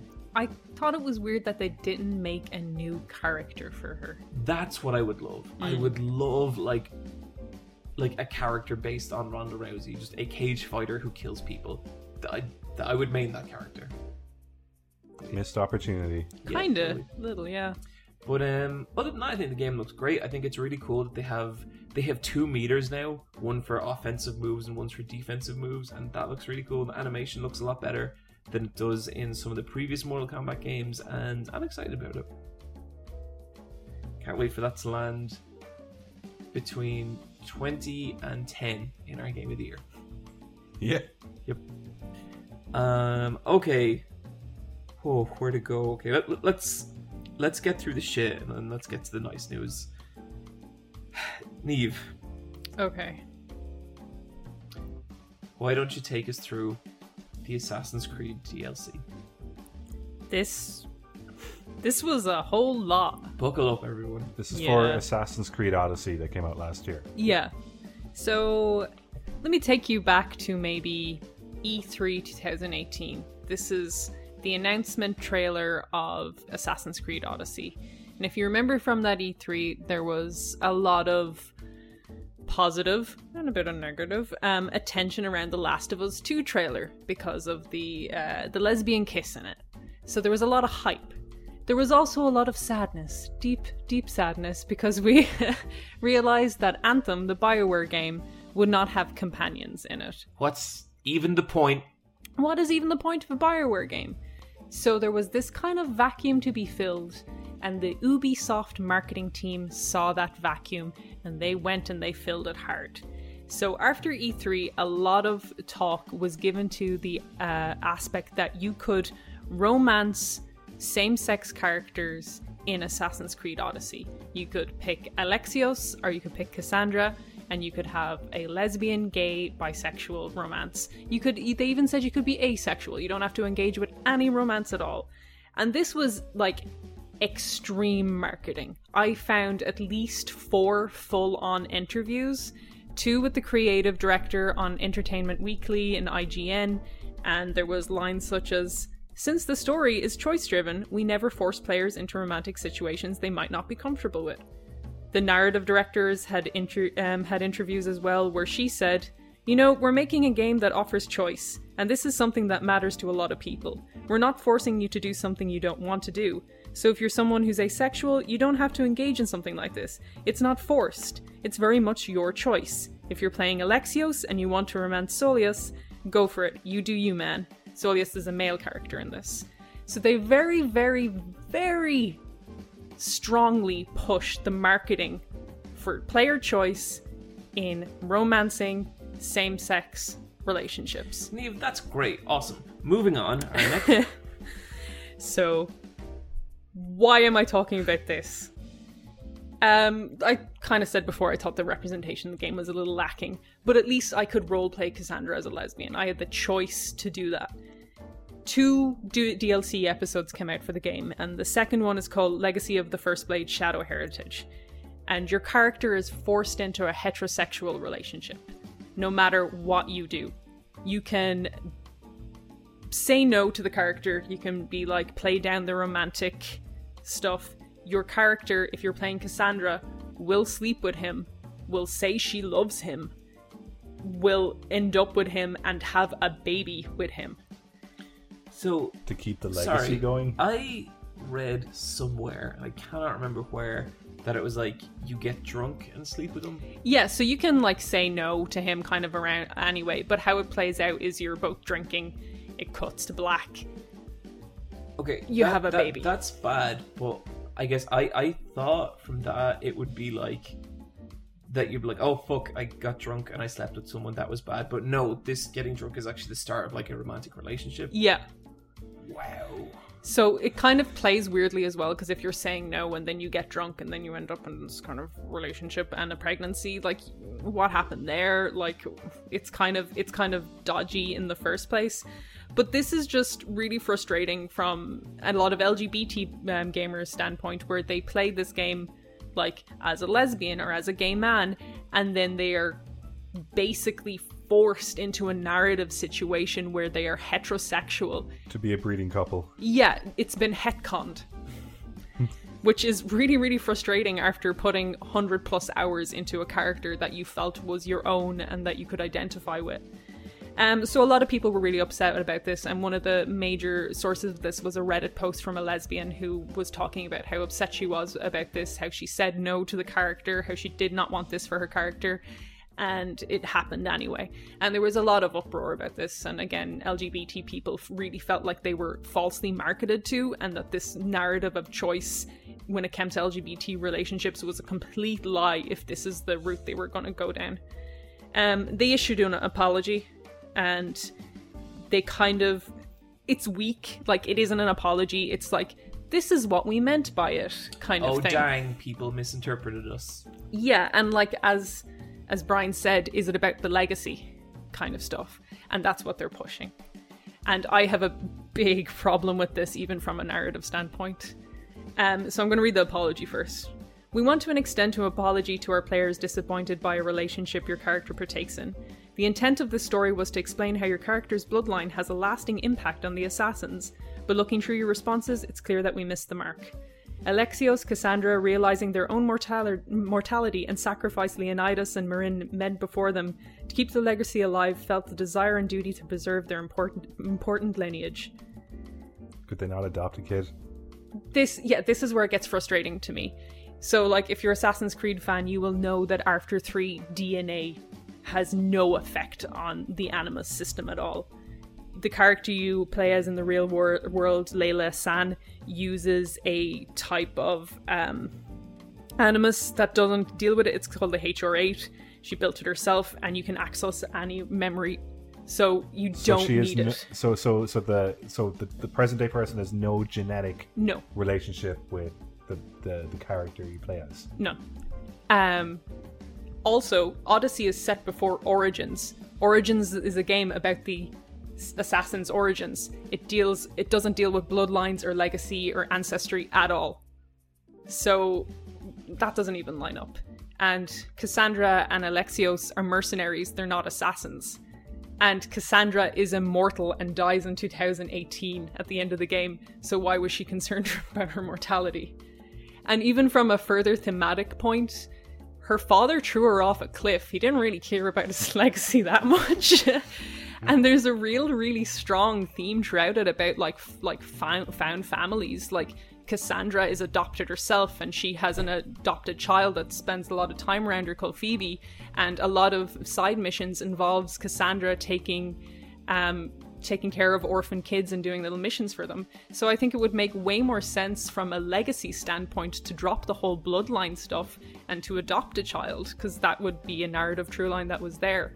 And like what John was saying earlier about like Arthur and his legacy and how like the whole bloodline thing is like it's so antiquated, kind of like it's lame. Yeah. It would seem way richer thematically for that character to adopt a character. It's way more of just a training and teaching thing. That's why I like the Spider-Verse movie so much, because it's like these two dudes are not related to each other, but there's such a passing of the torch through different mechanics.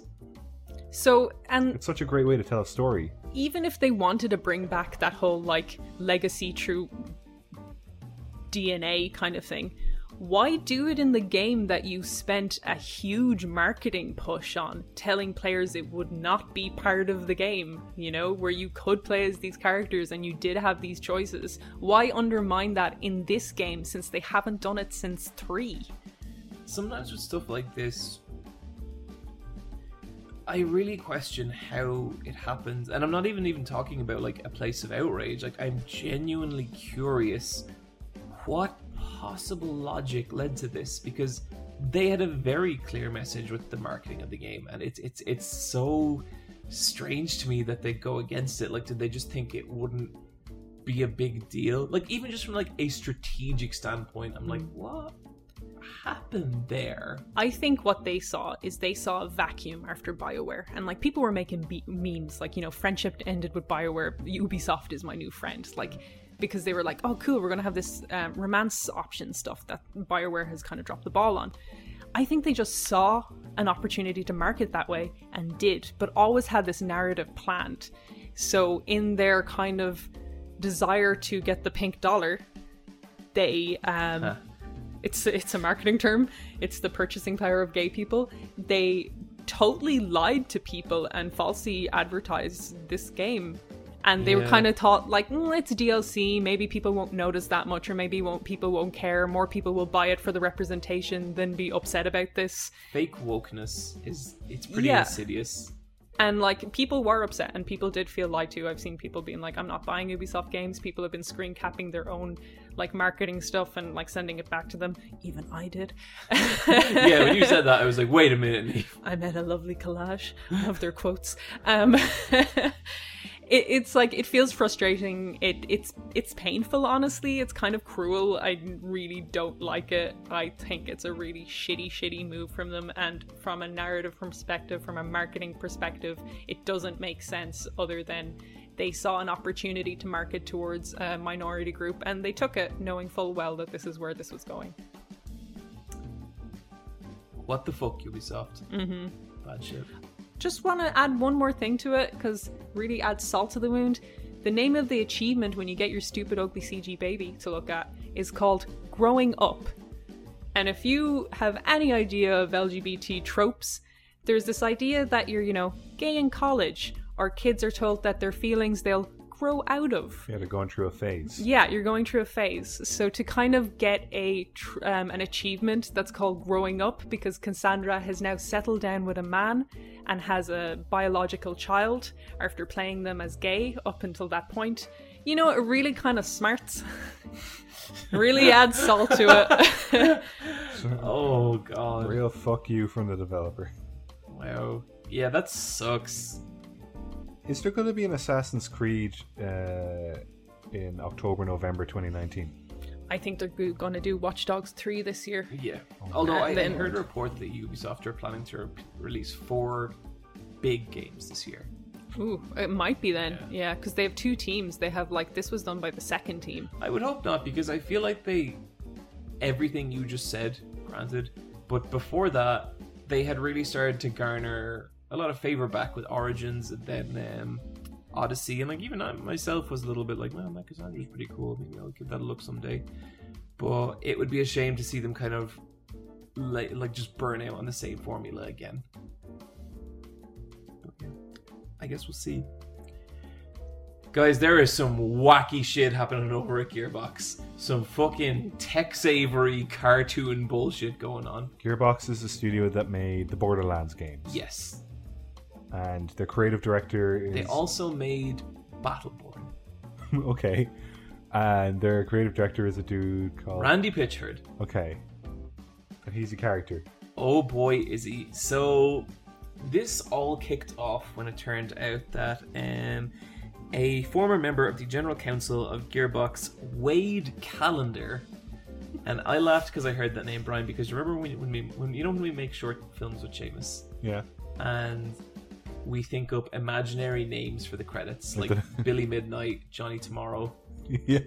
Wade Callender sounds exactly like one of them. Yeah, that's a fake name pulled out of your ass. Yep, totally. That's not it. He is suing Randy Pitchford for a variety of different things. He's accusing him of funneling $7 million in Borderlands development into his own personal fund, which goes to the... I think it's just called the Randy Pitchford Magic organization. Randy Pitchford is a notable magician, which will become relevant to the story later on. And Randy Pitchford, and maybe Gearbox as well, I'm not sure, are countersuing Wade Callender, saying that he stole a bunch of money and he spent it on things like gun license membership and attempting to get 6-pack abs. And these 2 men used to be friends. Oh yeah. So there's a lot of personal animosity in this as well. But one of the allegations, and we should stress, this is all allegations. There's no victims have come forward in any of this. So this is 2 very special guys duking it out, and we all get to hear their bullshit. Yeah, and this is all alleged. And I hope it stays that way. I hope it's not real, because otherwise some of this shit gets really dark. And I think this story is hilarious, but I also don't want to gloss over some of the potentially very vile implications here as well. One of which is that Wade Callender has accused Randy Pitchford of having parties where adults expose themselves to underage girls. We don't have any evidence of anything like that. No victims have come forward, and if they do, fuck this guy. I hope that is not true, because that is some truly heinous, awful, evil shit. But something rather strange happens in Gearbox's defense of this. Gearbox themselves, Gearbox's social media, their public representation, sent around a response to this saying that that's not what happened. What happened, and they sent a podcast called the Piffle Podcast, the Piff Pod it's called, and it's hosted by this magician called Piff the Magic Dragon. Oh my God. Yeah, he's a really good magician. Is he? Oh yeah, he's brilliant. Okay, yeah, because I was wondering, because I was listening to this podcast and he sounded really into his shit. Yeah, it's a magician podcast. No, like yeah, but like, I didn't know if he was just like a hobby or if he was professional. And Piff the Magic Dragon has a bunch of stuff on YouTube, and he was on Penn and Teller. Show me your yeah, site. he mentioned that he's like buddies with them and stuff. Yeah. But he's very well respected. And so I wanted to do my journalistic duty, and I listened to this whole podcast because apparently during the course of the podcast, Randy tells a story. This is kind of gross. I'm sorry, but also the human body is a thing, and fuck it. About a young woman a cam girl, someone who will, perform kind of semi or fully sexual acts in front of a camera for profit. And he happened upon this one very special girl who could apparently produce a surprising amount when she ejaculates. And I quote Randy directly on this one: "This is not a sex worker, this is a fucking magician." And this is what led the fact that she's a magician, the fact that she's very good. Both Brian and Neve have their faces covered. That's not magic. Both Brian and Neve. That's just a mystery of the human body. I just think it's funny how a guy would see a woman have an orgasm and just be like, I guess it's magic. This was my first thought as well. If you think a female orgasm is magic, then you need to be more attentive. Yeah, dude. No, because there really is this weird stigma about female magicians. It's But like, anyway. like, okay, name 3 female magicians, Neve. I'll wait. And like, it's like, what? Sarah, the amazing squirter. Is that what we're going for here? Well, no, her actual tag is barely 18. Oh god. Oh god. But anyway, so Randy tells this story, right? And he's like, he tells it, and then he's like, so I had this on a memory stick along with company secrets on a unencrypted memory stick that he left at a medieval times restaurant. And You mean like the one that's in The Cable Guy? the exact same Where you one. watch people like joust Yeah. while you... And people are eating meat off a bone? Okay, complete side note. If our American listeners have ever been to a medieval times, could you please tell us what it's like? Because I've always been skeptical if knights actually fight in them. Yeah. Oh, I bet medieval times smells so bad. But I anyway, want to go. an Yeah, me too. An employee of medieval times finds this memory stick. Excuse me. And brings it home, and their son opens the memory stick God. and finds out both company secrets and the porn. Randy's team contact the boy, and they give him a bunch of, I quote, swag in return for the memory stick and his silence. That fool. But Randy was away for when they got the memory stick back, and so his executive assistant looked at it, and when he got back, everyone knew what was on the memory stick, and especially the clip of the cam girl. And there's a bit that just really fucking made me crack up, where Randy's like, you know what? How many of them do you think thought it was about magic? None. It's like, yeah, Randy, because I don't think it fucking is. Like, So the like there's a idea- literal like a porn clip on a USB stick, and he's like, no one once considered it was for magic. Yes, that's what he said. That was it. I'm not paraphrasing. I'm not like exaggerating this. This is literally the guy's excuse, and I'm actually really happy about this because So it's not for sexual gratuity. It's just for the appreciation of the art of magic. totally. And no, you two have both at separate stages seen stuff that have come up on my computer by accident. Oh, yeah. And that was magic. That was just magic. I was just curious about magicians. Her shirt was on and then it was off. How'd you do it? I won't say what the words, John. Brian, you fucking better not. But Brian. I won't say what they are, but my reaction to them was me just screaming and you with your fucking head in the couch cushion. That was the fucking worst because we had you guys over for dinner and we just wanted to look up some fucking YouTube shit and then that came up. And like it had the recent searches in YouTube So and what cool. John had like put in earlier that You saw afternoon. the exact same thing. Did I?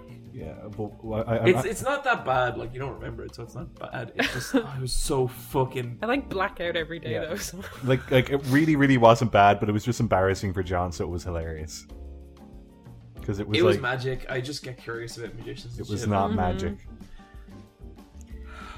Anyway, So this was his excuse for the claim that he had like underage porn and well now, the technically, Barely legal. it's not underage. It's barely legal.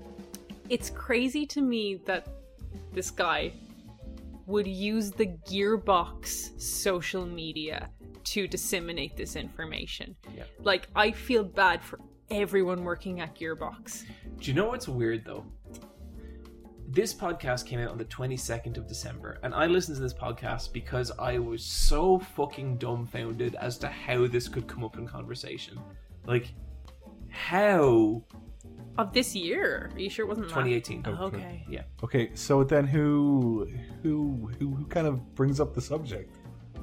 Randy does. And Randy is like... Actually, you know what? The opening part of the podcast I actually kind of enjoyed because it was just them talking about different magic tricks and talking about like this amazing craftsman who's able to make all these like magic coins that lock together, and like he basically makes the best like equipment and the best like trick equipment for doing magic tricks. Yeah. But he makes like one thing a year. Yeah. I can see how you would probably go from making squirting flowers to Neve, that's too vulgar, and I'm cutting that from the podcast. I think the tagline for this episode is "We're squirting flowers." No, that's too bold. I don't want to be a part of that. Raise your hand if you want that as the tagline. No. The queens have spoken. Children listen to this podcast. They shouldn't go to Yeah, bed. you shouldn't. If you're a child, if you're under 18 and you just heard all that shit, fucking forget about it. Just stop it. Don't cancel your Patreon, but don't think of it. Instantly make run sure into your to, bedroom like- wall and knock yourself out. But like, you know, when we upload, we always make sure to tick the explicit box. I 'Cause- mostly remember. I usually go back and I make sure it's there because like I don't want to be held accountable for something. Oh god. Okay. Anyway, but yeah. So this released on the 22nd of December 2018. So a month ago exactly. And so they're having this conversation about all this stuff, and Randy's like he's a little kind of reserved. He's not like quite full in there, you know. He's quite proper. And then at about the 40-minute mark, he launches into this story about his porny flash drive, Unprompted? unprompted. Do you think he was trying to get it out I think before that's this story? Exactly. and I that's think- why they were emailing it round? Yes, they were like, okay, Randy, we need you to explain this on a podcast because it just has to be natural, you know? Explain your porn just work that it you in. left at medieval times on your magic podcast, The part that but make troubles it me natural. is, that's such an elaborate ruse. If he had just been like, yeah, I had some fucking porn on there. Yeah, if you didn't play the stupid, like, no one once considered it was for the magic trick. And, like, if you were just like, yeah, I was watching porn, I saved a video like an idiot onto my work thumb drive. What is wrong with him? I don't know, that's yeah. So what fucked up shit do we have in our thumb drives? A lot of pirated film. Yeah, a lot of pirated movies and a folder called To Print, and it's just like a bunch of A4 pages that I need to print. Mostly it.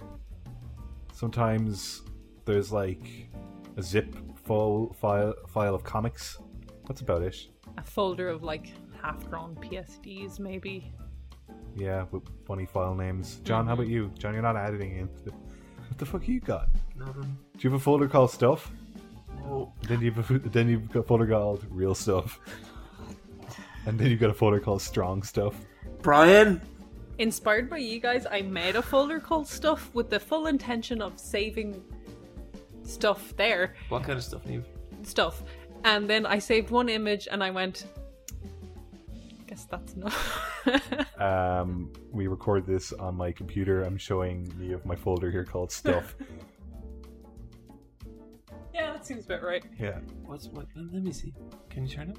No. Oh, I can't. This workstation is set in place. sure. My I favorite don't know. type Look, of stuff. I was clearing out an old computer today, and I found a bunch of stuff, and I was like, "Fucking jackpot!" I forgot about all this shit, and I put it onto a hard drive, and now this conversation has me pretty spookered. I'll say that much. So what's on it? No, Brian. Is it magic? No, it's not. Yes, it's all magic. It's all research. I am becoming a Twitch magician. So yeah, get ready for the Super iPad Wolf hard drive leak on 4chan. Like, there's nothing on there that could get me in trouble. It'll just be. I think people would be like, yeah, man, he's into some cool stuff. No, shut. Okay, I don't like this. This is about Randy Pitchford. Randy Pitchford should be embarrassed. Yeah, that's the end of that story, I guess. Gonna be a hell of a time to see what happens there. Yeah, I'm too flustered. Someone take this hate bomb story. Alright, our golden boy H-Bomber guy raises $340k, that's in dollars, We should take this one right back to the beginning. Actually. Yeah, we should. And destroys a transphobic Irish piece of trash. Yeah. This one... Okay, let's talk about Graham Linehan. 20 years ago, Graham Linehan was part of the creation of a show called Dr. Ted. Father Ted, I'm all fucked What? up. Oh my god. No, stop it. Stop Maybe we it. should call the episode Dr. Ted. Yeah. Dr. Ted! Dr. Ted. I'm still all fucked up from the last section, okay? If you guys want to leave a comment that says Dr. Ted. No. Okay. This Great. is going to be the last episode of the Let's Fight the Boss video. There was a really great show called Father Ted that just kind of formed without any direction from anyone. It was co-written by Graham Linehan and another man who we don't have a problem with called Arthur Matthews. And it was this really fantastic show. Like, if you haven't seen it, you should, because I haven't watched it recently. I've watched it in bits and pieces, and I always think it's still hilarious. Yeah, I like sometimes I'll just watch clips on YouTube. But a year ago, Neve and I did an episode with just the two of us, and we recommended Father Ted to American listeners who just wanted to have like some weird context for Irish humor. Yeah, it takes place on a weird island called Craggy Islands. That's like just a living nightmare. And it's a sitcom about Catholic priests, Yeah, and it's which is such a good idea. it's so good, and they're such fucked up priests as well. It's brilliant. Anyway, And the same guy also was the creator and writer of Black Books and the IT Crowd. Black Books. I think I hate the IT crowd. Oh, Same, I same. hate it. Yeah. I think Black Books is good. The IT Crowd is a load of shite. I don't like Black Books either. Really? Yeah, I never got into it. I love Dylan We're Moran. definitely going to get a bunch of comments completely agreeing with us on this. So Father Ted, I think this stopped. Like that shit was made in like 1995 to 1998. So yeah, over 20 years ago. And so then Graham Linehan, and like I haven't been following him super closely, but he was very supportive of the guy who was pretty much like a feminist, came out on a bunch of feminist issues and stuff like that, and just seemed alright. He was a When big. did the decline start? I have a timeline. Okay. Perfect. He was a big vocal push on the abortion referendum for years because both him and his wife are Irish. They moved to the UK like 20 odd years ago when he became a UK Channel 4 writer. And he speaks about Ireland as if I left that country behind me because of its barbaric Catholic ways. And him and his wife have spoken openly about having abortion, about themselves deciding to have an abortion because they have 2 kids and they want to have a 3rd kid. And they pushed a lot of that in social media. And at this time, his Twitter, like, because he has over 600,000 followers on Twitter. 659,000. Yeah, and the way his Twitter was done is that he would just come up with these like clever one sentence like observations. But he's followed by like The Lonely Island and like Simpsons writers. Followed by Becky Lynch. Yeah, like he's followed by so many people because like Father Ted is such a legacy. Because I think a lot of Adult Swim shows even borrow from Father Ted, and it's just kind of this thing that got passed around after the internet became a thing. It is such a prototype of like broken humor shit. Yeah, for sure. And after the abortion referendum happened in May of 2018, around that time, that like people who had a voice and had a platform kind of needed to move on to something else. Around this time, Graham Linehan was recovering from testicular cancer, and he had surgery, and he was at home with his phone, and for whatever fucking reason, instead of being a spokesperson for testicular cancer awareness, he decided to become a transphobe. Yeah, and he starts tweeting all day, like all fucking day. About what I can't even tell because I don't Not even actually tweeting. He'll search his name and he'll start replying to people's tweets in really weird ways as well. Yeah. Like he's like a habitual self-searcher. Like Lindsay Ellis, like with all of this meta tweet being like, "Yay, good nice job, H-bomb," and like he was in her replies. weird. So his opinion on transgender, and it's more so transgender women. Yeah, that seemed to be the target of his rage. Yeah, which so- is an odd distinction, but whatever. So Gay Pride Month is in June. So this kind of follows up from the referendum that was in May of last year. Yeah. But he was kind of slamming trans people who were at Gay Pride, and I think he compared them to Nazis. And That is some logic gymnastics. and right he there. was saying things that trans women are damaging. I guess cis-born I women. think he was arguing that it's another way for men to like subvert women or whatever. Yeah, and it's taking away from a feminist argument, whatever that means. Yeah. It's infuriating because like we don't get a lot of good media out of Ireland, I don't really think. I think like there's some okay movies, there's Father Ted is a TV show, and there's Love Hate, which is actually pretty alright. We get fuck all else, and it really stings that now that show has this asshole as a caveat. Yeah, just this fucking tainted fucking shit scar. And like his tweets are bad. Like he's bad at it.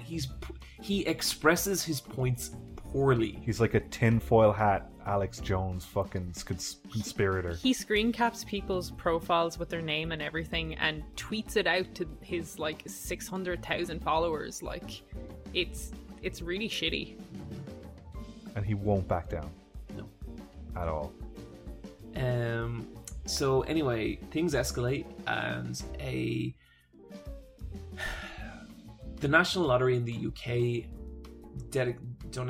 is set to donate a portion of money to Mermaids, which is a charity for like young people with gender dysphoria. And like, you know, a lot of what they do is just outreach, information, and support. That's it.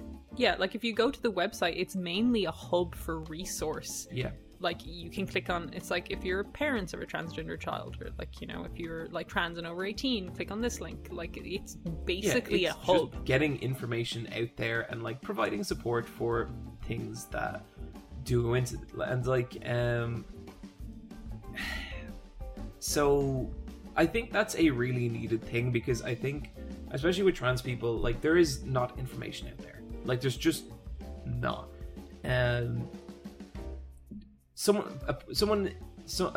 Basically someone who's like close to me, part of my extended family, is trans, and like I've watched them go through every step of that, and it was really painful and confusing for them and also their family, which compounds to make the problem worse. Not because like being trans was any great horrific thing, but like because just the information wasn't out there. These people didn't have context, and they had to go through a lot of that when a lot of that stuff wasn't out there. So I think this stuff is really important. It's important people do have the resources, and you know, people will make arguments. Like the main criticism towards Mermaids is people will be like, oh, they're gonna, I don't know, trick people into turning trans. I don't quite understand the argument people try and make for And it. feed undecided children drugs that will Yeah. alter them. That is completely not what they do, and I don't even get to the medicine, because I did end up kind of looking up a lot of this. I don't want to get into it too specifically, but like that is not what they do, and that is also not quite how the medicine works. The idea that they just stop that stuff. From many trans people I know, they are the most patient, and they have contemplated and really, you know, it's such a serious thing. Yeah, It's and like it's not a fucking ridiculous situation. It's and serious. like, yeah, no one should be forced to live the gender that they don't feel is them, obviously. But I think that's why Mermaids and charities like them are important, you know? But anyway, Graham Lenihan campaigns, and he gets this... He makes a post on Mumsnet and kind of like... whips up a conservative mom storm. Yeah, conservative mom's storm of conspiracy theory levels. Yeah. Like garbage. Yeah. And, which is really dark. It's like, it's troubling to see one of the most troubled and least understood parts of society just get the shit kicked out of them like that. Enter our buddy H-Bomber guy, and he starts a Donkey Kong live stream where he's going to play Donkey Kong 64 to 101% completion, Mm-hmm. and it takes them, I think, 56 hours, somewhere there. 57 hours. 57 hours. And his first goal is just to do $4,000. Yeah. And I got a message from someone, I think Thursday evening, being like, he's raised $30,000. I was like, holy shit. Dude goes on to make close to $340,000 for charity, which is like, it's so great, and it is probably some of the best comeuppance I have ever seen anyone get. That's a charity a lot of us didn't know about until Graham Linehan pointed it out. And now they're getting hundreds of thousands of dollars in funding, an ungodly amount of like marketing and publicity, all because this stupid bigoted motherfucker ran his mouth. Yeah, but the stream was really lovely as well. Like, yeah. it was real. It was fascinating. Like, I jumped in or when Jim Sterling tweeted it out, and I was like, oh cool, so I dropped in and it was at 50k, and I was like, okay. Then next time I dropped in, it was 100, then it was 150, then it was 200, and they were getting Mara Wilson and like just every lefty YouTuber you could imagine was on it. Loads of like trans creators talking about stuff. It was just like every time you hopped on, there was something fascinating happening. It was really, really a nice moment in gaming overall as well. I thought it was just like a really hopeful start to the year. Yeah. I thought. Yeah. Like, 2018 got pretty bleak. This was awesome. That was that was fucking awesome. Have you guys played Donkey Kong 64? I've beaten it. I never beat it as a kid. It is so hard. It is one of the most frustrating multitask fucking, like, because you play 5 main characters, but there are collectibles that are only like, but like they're grayed out to other characters. You can only collect them as those characters. So like the amount of backtracking and like bear in mind mental note saving that you need to do to 101% complete the game. Like the amount of frustration that is required to play that game. Why did he pick this game?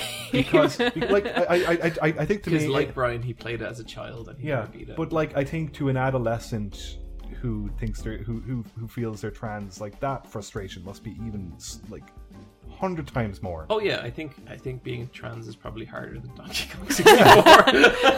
But I just think he's like. I mean, who knows? I just think it was thematically relevant. Thematically right in terms of frustration and just overcoming. I just think it has this nice catharsis. Okay, and that is going to bring us to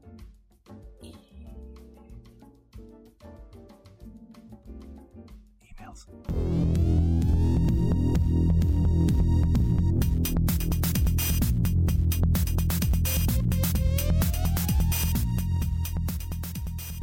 Neve. Yes. You had some emails for us. Shit. No, I do. I feel like we're every week we're smoothing out the kinks with the email section. Okay. We have an email address. It's called askletsfightaboss@gmail.com. That's askletsfightaboss@gmail.com. You have to put that bit in, otherwise it won't send. Do not email letsfightaboss@gmail.com. Or letsfightaboss@gmail.com. Make sure you email ask.letsfightaboss. We made that clarification last week. We got way more emails this week. Yeah. Like, please keep up. We do read all your emails. We love you all. You're cool. Yeah, absolutely. I wish we got to read more, because fucking so many go unread, but we do absolutely read them all. This is from Flyby. Hey Bosscast, recent Elfaber, and I have a few questions about figure collecting as I've recently started my own collection. When did you guys start your figure collection, and what was the first you bought with your own money? What do other things think of you collecting figures? Luckily, my friends are also collectors and we all appreciate a good figure. My parents are fine with it as well.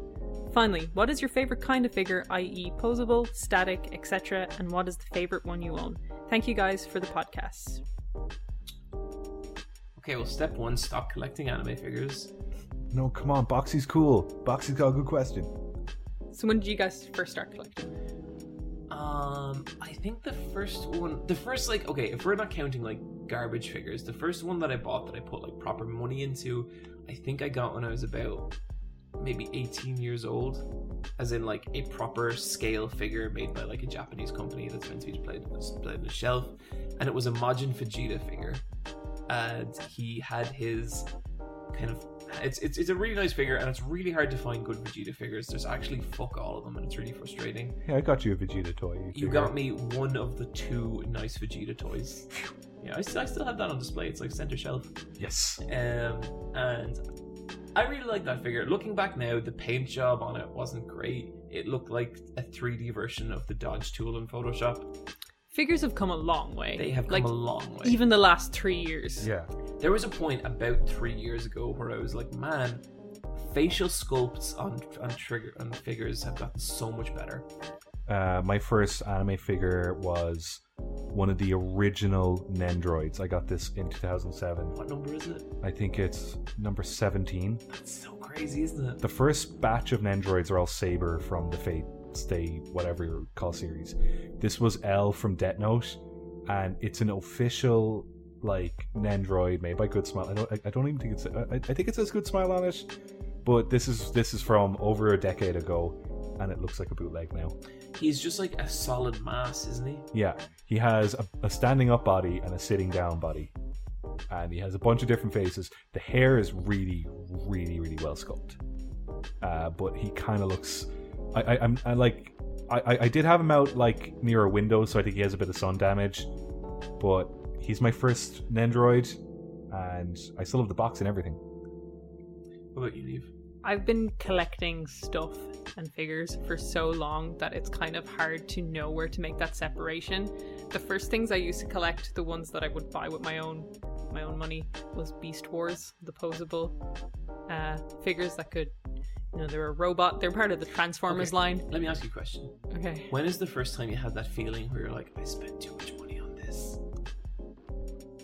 Is the answer never, Neve? Never. Again, I like this a lot. I guess the time, I collect posables rather than scales though, so I don't really have that first scale I bought kind of thing. But I guess the first line I really was like, I am going to start buying this was Play Arts Kai and the Final Fantasy figures, and I bought an Auron, and I actually have an X2 Yuna scale that I got when I was a teenager that I really liked. Do you guys have any Todd McFarlane toys? Yes, I had Spawns. Yeah, I had because I like like back in the 2000s that was a kind of they were the figures you would collect. I didn't have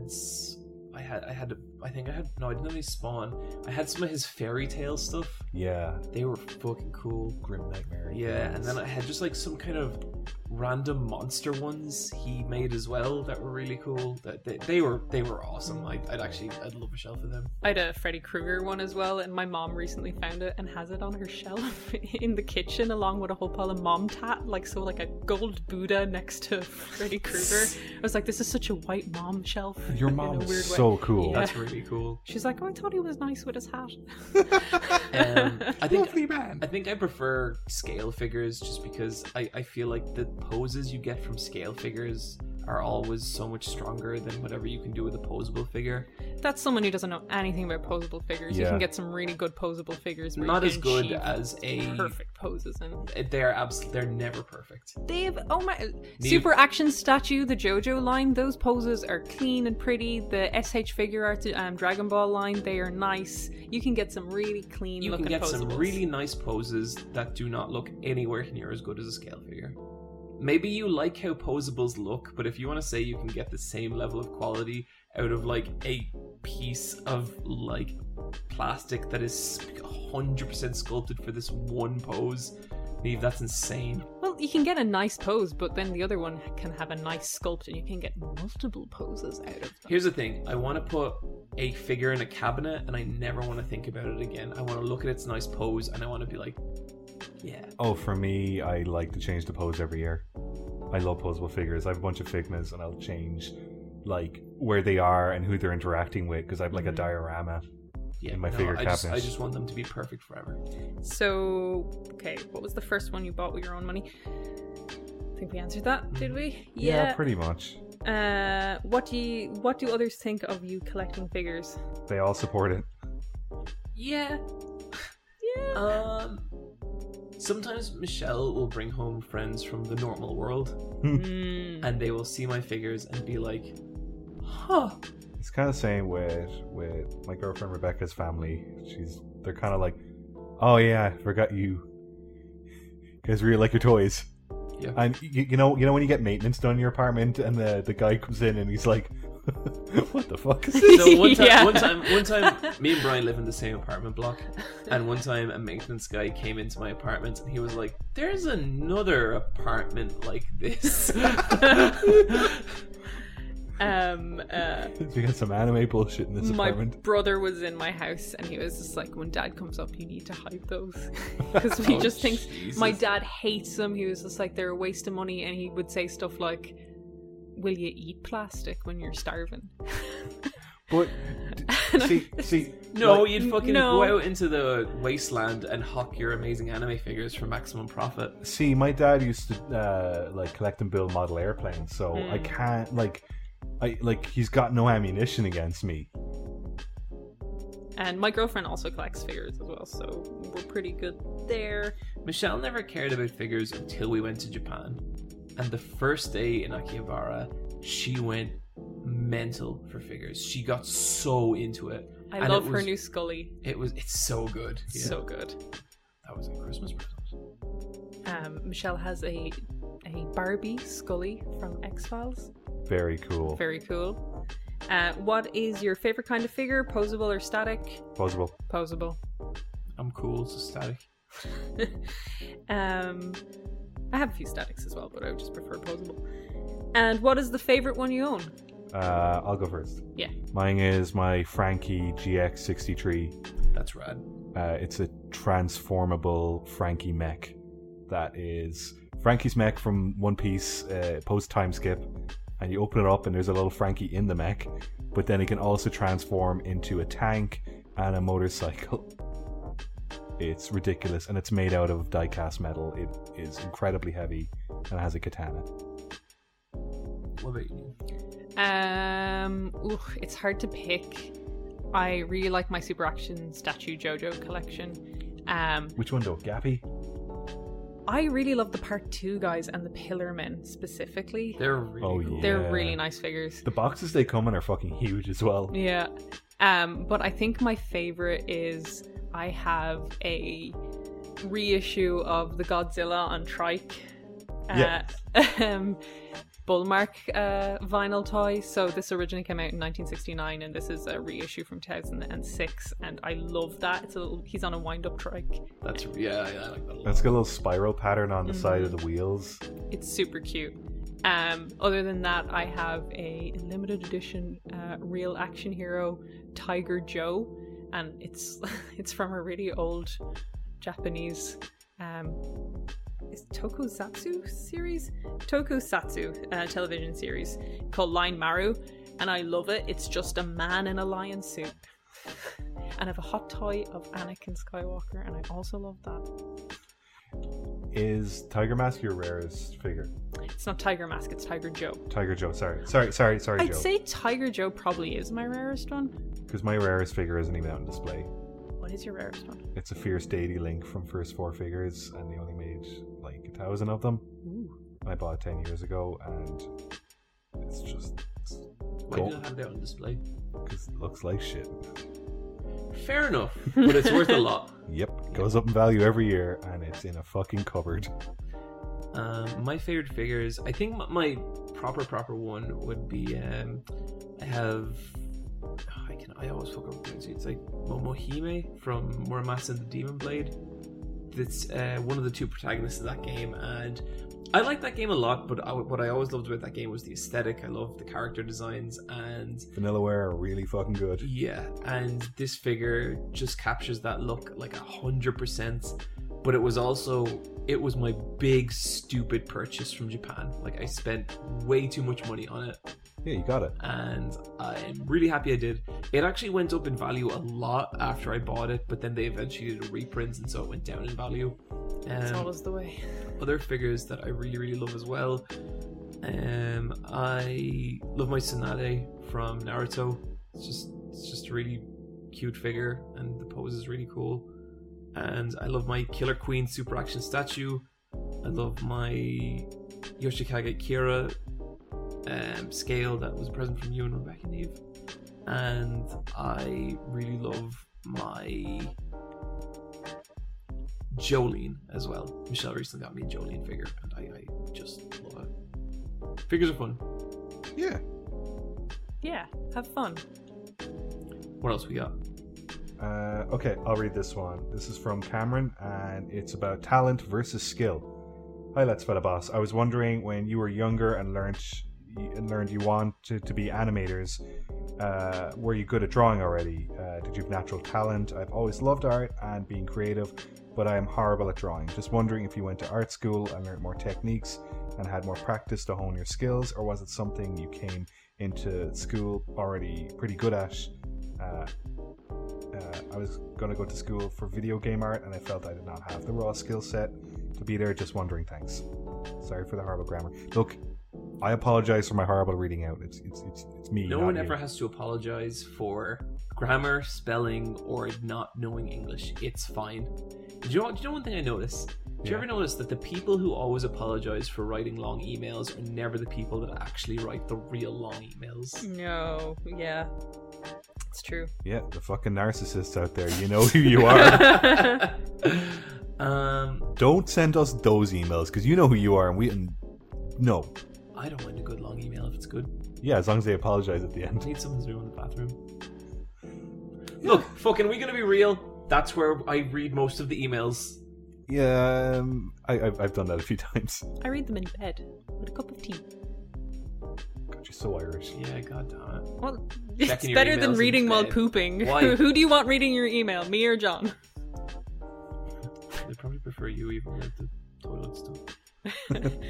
So, talent versus skill. Like John, are you pushing while you're reading? No. Oh my god. Dude, what are you doing? Are you just sitting there appreciating the smell? I'm recovering and I'm waiting till my body's ready to... Look, it doesn't fucking matter. It doesn't matter. I'm not having this conversation. Are you waiting for what opened to close? Talent versus skill. Oh my god. We fucking lost it this episode. And I know I say that every second episode, but this episode, this is too much. I think it's just the right amount. Talent, skill. This is a weird one because I think I used to have a very set view on talent versus skill, and talent is something you're inherently born with. Skill is something that you can learn. I used to always tell myself that talent isn't important. All that matters is skill. All that matters is hard work, and that is true up to a point. I think if you want to be an animator, if you want to get into animation, even if you don't have a lot of talent in it, I think you can work hard and you can get there. I definitely did that. I was not a strong drafts person at all going into college. I'm still not really. Brian, you were kind of similar. Yeah. Neither of us had a lot of talent in regards drawing things or using a pencil, and we both improved immensely throughout college. But we also both got into jobs that didn't involve drawing as well. Yeah, I don't hold a stylus to draw. I use a mouse. Yeah.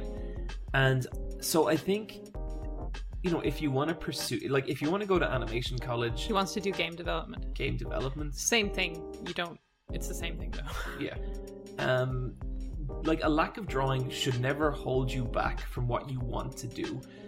I think where the line is, though, is that the most talented people in the most kind of the most up there positions in whether it be game design, illustration, comic books, anything like that, those are usually people born with an immense amount of talent. And I have a lot of trouble discerning the difference between someone who has a lot of talent and someone who's just been drawing from a very young age. I think, you see, this is the problem I have with this. I would probably be someone who's considered, and generally, as I was growing up, as someone who was talented with art. Yeah. Neve's an incredible drafts person. We've said this before. And I think sometimes when people talk about talent gets you so far. Talent will get you to college. Then you have to hone your craft, So talent got me to a place where I understood my limitations, and then I had to study, So I think when people talk about talent, sometimes it downplays the hard work that a talented person has to put into things. I didn't come out of the womb knowing perspective. I read a book. You know what I mean? Totally. But then I can use my talent. But also my talent that I can use for drawing is also like is a talent in a different area, like, you know, cooking or whatever. You know what I mean?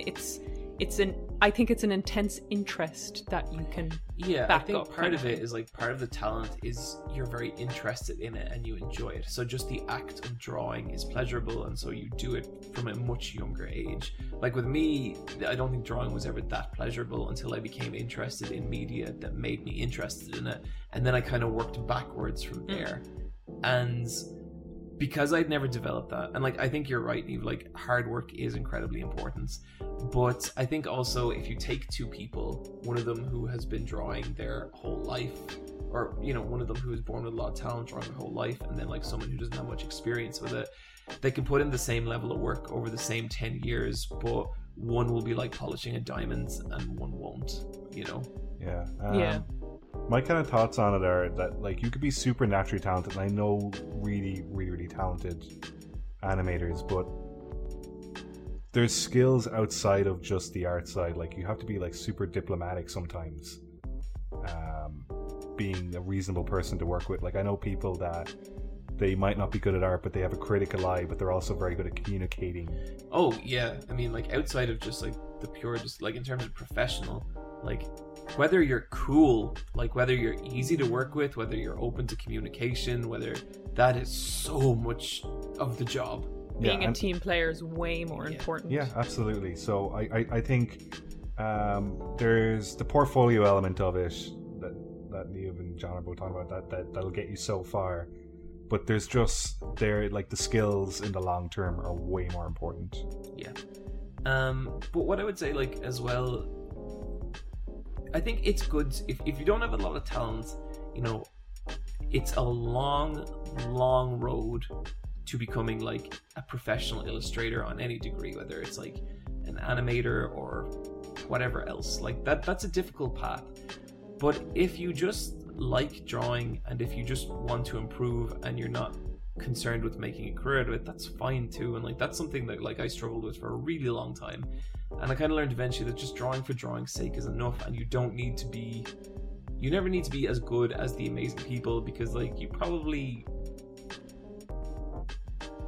you're not meant for that. Like, you're probably good at other things, and I think the things that will ultimately get you the furthest are the things that you're naturally good at, you know? Because like, I spent a lot of my life kind of mainly just drawing, but then, you know, when I took up video making, I had a lot more ability in that than I ever did in drawing. And it's weird, because that is something that I didn't do as a child. It is something that I just picked up and I could do it. I think with that, when you're young, you're given a paper and a pencil and you start drawing, and you're like, okay, I'm creative. What do I do as a creative job? And you want to do something in games. People don't know what jobs there is. Like, you can be a level designer if you like levels, you know? You can be a gameplay designer, you can be a writer, you can be a map painter, you can be an environmental designer, you can be a character designer, you can be a character rigger, you can be a character animator. There's so many different parts that go into animation and game development that has nothing to do with the physical act of drawing. Yeah.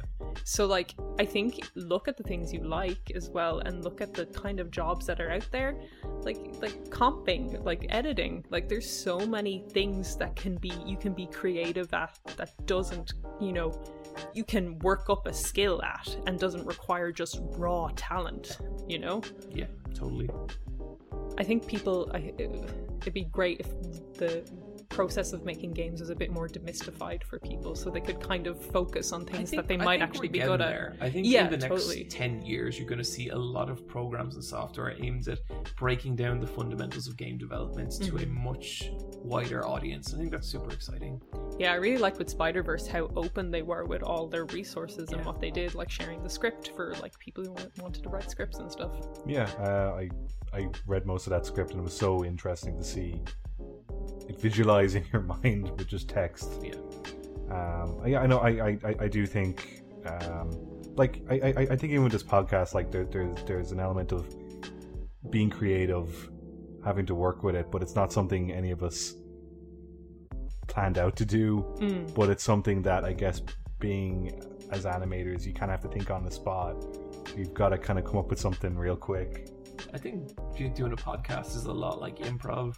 Yeah. And I'm sure when people do their first day of improv, they probably suck at it. Much the same way we probably sucked when we started out doing the podcast. Yeah, those first 30 episodes, wherever they are. Long gone.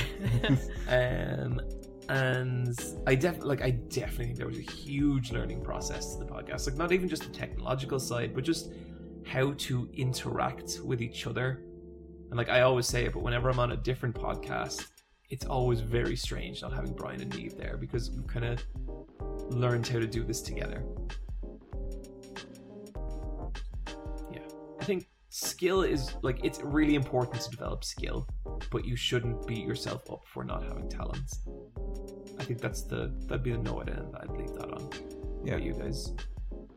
I think talent can make people complacent as well. I think a lot of people are used to being the best artist in the room, and then they go into a different room like art college, and then there's a load of other people who are used to being the best artist in the room, and they don't then work on their craft. And I think it's important, if you are a person with talent, to never stop striving to learn to improve it. You know what I mean? Yeah, 100%. Cameron, you got this. We believe in you. Good luck, Cameron. We take one more? Yeah, this is our last one. Neve, do you want to take this one? Yeah. So this is an anonymous email. Hello, your podcast is one of my favorites for the past 2 years or so that I've been listening. One of my favorite aspects of it has become the semi-regular life advice talks that occur time to time, and I was hoping to ask for some life advice myself.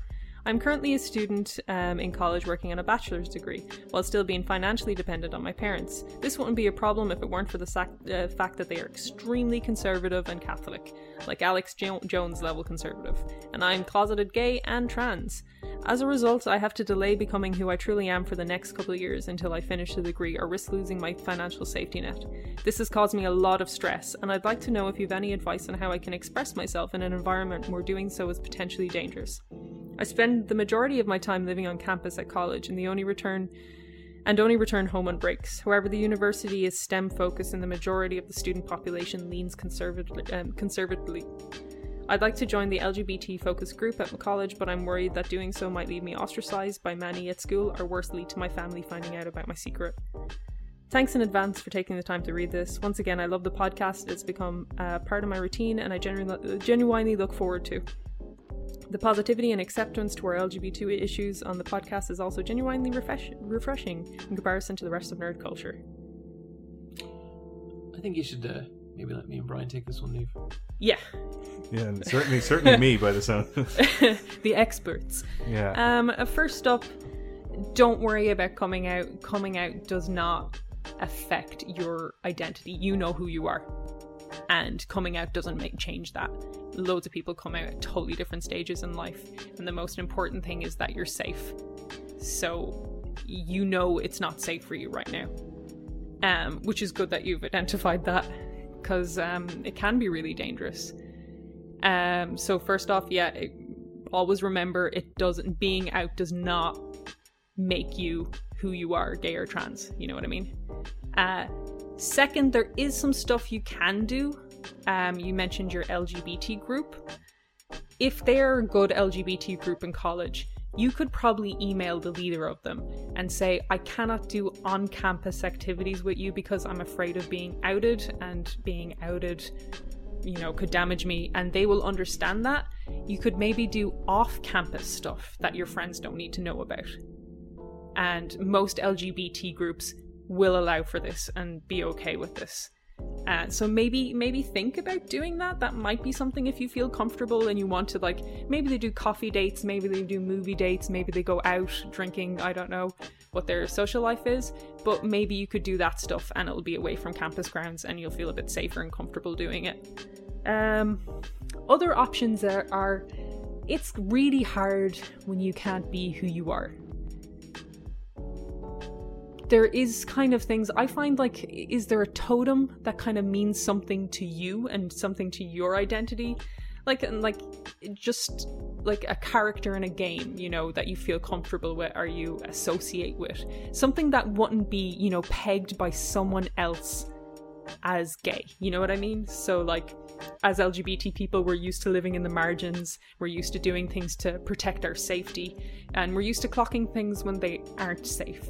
So if you can kind of maybe identify an object for yourself, a necklace, a t-shirt, even just a character or something, I would keep something like that with me, you know, just because it'll be a little keepsake for me, so I could focus on it and just be kind of a little reaffirming for yourself in your identity. Like just anything small, like you can't wear a rainbow pin, but maybe you can have a Chloe Price pin. You know what I mean? Like no one has to know the connection. The connection is important to you and you alone.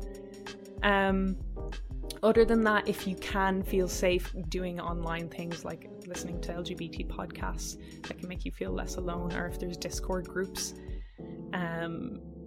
joining them would be a good idea, and just being able to talk about it, because the experience of being closeted and being forced closeted because you can't come out is draining. Like it really is, and I feel bad for you. Like it's a hard time, but again, doesn't affect your identity, doesn't affect who you are.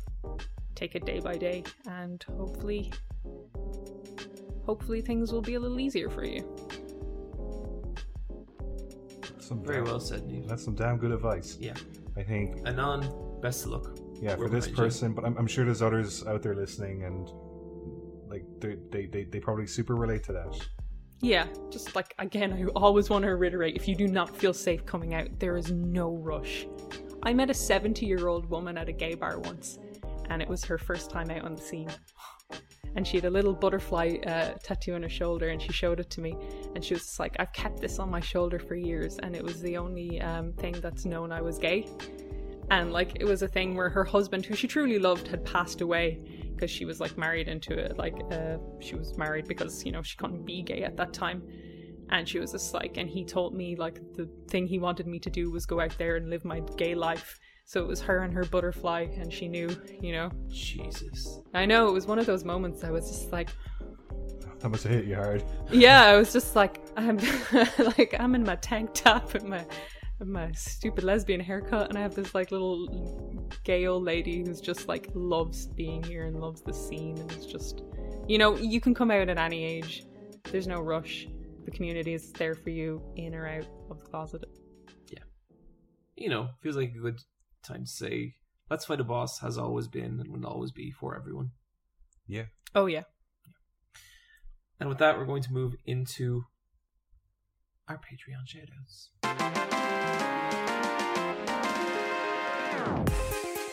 Brian. Yeah. Someone wants to contribute to the world's strongest Patreon. Where do they go? They go to patreon.com/LFAB. Niamh, where do they go? Patreon.com/LFAB. Jesus Christ! What, is that wrong? Fucking money down the drain, Niamh. Money down the Wait, drain. patreon.com? Yeah. Well, I think they'd know the .com. I put trust in them. It's LFAB. So, if you can dig it out of that broken ass collection of fucking words, it's patreon.com/LFAB. And we got Elphab. We have 3, and if you do that on our Discord, we have a shout out section. So if you would like a little message read out of the podcast, you can go there. So, Niamh, why don't you start us off here? This is from Cosmic. Hey Pinky and the Brain and Snowball the Hamster, just want to throw a shout out to the listening crew. Believe in me that believes in you. Never give up on your dreams. Thank you, Cosmic. I'm going to take this next one from Paper Mache. Josh, Brain, and Milk Girl are my favorite co-workers and the only people at my job I will partake in conversation with. Yeah. Right on, Paper Mache. And then this last one is from Neon Love. A friend of mine came to me the other day and said, never get high and listen to John and Brian talk about Becky the Grappler. Do you know, that's just good life advice. Yeah, just don't do that. No, I don't do that at all. Guys, it's time for the final section of our podcast. It is the Loot Drop. Niamh, what do you got? Mine is the Monster podcast. This is season 2, and it's about the Zodiac Killer. And it is an exploration into the Zodiac Killer. And I thought I pretty much knew this case because it's a classic. This goes into so much detail, interviews with the people who were there at the time, like radio recordings, police recordings. It's like readings of the letters, and it also focuses a lot just on the fear of the people around in the area, which it's always so from the Zodiac killer's perspective, despite us not knowing who he was, that I found it very interesting to see how communities kind of felt and how their lives changed. This is season 2 of Monsters. Season 1 is also really good, and it's about the Atlanta child murders. And again, it's a very in-depth look at these cases. And they're really interesting. Cool. Good stuff. Brian, what do you got for us? I got 2 loot drops. I got one from Superforge on YouTube, The History and Evolution of Hollow Knight. Hollow Knight goes way back further than I thought it did. It actually comes from a game jam. Whoa. Yeah, and they always had that protagonist in the game. I remember being on NeoGAF and someone being like, oh, my friend's making a game called Hollow Knight, check out the screens. And I looked at it and I was like, yeah, this looks alright. Yeah, I think the core team is like 3 friends in Australia. I think that's Team Cherry is what they're called. It's a really, really, really good video. It's just cool because, as I think if you're into games, maybe check out game jams. Maybe who knows what'll happen. You might end up making a game someday. Then the other one is Good Blood on YouTube, Ocarina of Time, a masterclass in subtext. Did you guys watch this? Yep. What you think? Yeah, good. I really enjoyed this. This is a game I want to replay this year, and this is an interesting video game analysis because it doesn't do the synopsis route at all. It's just like it's someone's interpretation of Ocarina of Time. I don't agree with everything in it, but the person brings up some really, really interesting points about like Shinto religion. Satchel Drakes is in this one. That's Satchbag.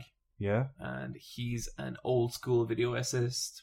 He's been doing YouTube video essays for a long time. Cool guy. I was really, really impressed with the production value. I think it took like almost a year to make this video. Oh, it's a beautifully made video, and like it's cool because like they're using the N64 graphics, but they're capturing it in HD. But like it just has this weird like just low poly characters, but they're just trying to tell like they're really, really, really trying to like push their argument, but they just use like the little low poly models. I kind of liked that. But they have like a mist all around it, and it really, really kind of like it does grab your attention. I thought this was a great video. Yeah. Okay. I got one from a channel I have really, really been enjoying lately, Jack Saint or Lacking Saint, and it's a video called Long Critique is Not Deep Critique. And this is a kind of specific video about, I guess, some of the trends that have been kind of developing in YouTube video essays. And maybe it's a little weird to recommend that because that's what I do, but it's basically about how there is a lot of channels nowadays that are starting to pride themselves on, I guess, video length as opposed to what they're actually saying. And a lot of these channels a lot of it's just a summary of the work. It's padding. Yeah. And like just a Wikipedia summary of the work with kind of criticism or analysis kind of thrown in. And I think it can work in some cases, but it's overwhelmingly... It's becoming like I'm seeing it a lot more, and I really don't think it's a very interesting avenue for video essays to take, and especially when it gets coupled with this idea of objectivity. And I'm kind of fucking blue in the face arguing objectivity versus subjectivity, and I have no interest in rehashing my arguments, and I don't think my arguments are really going to make a difference. But this was a really good video about the subject. I should say that the subject of this video is another YouTuber called Mauler.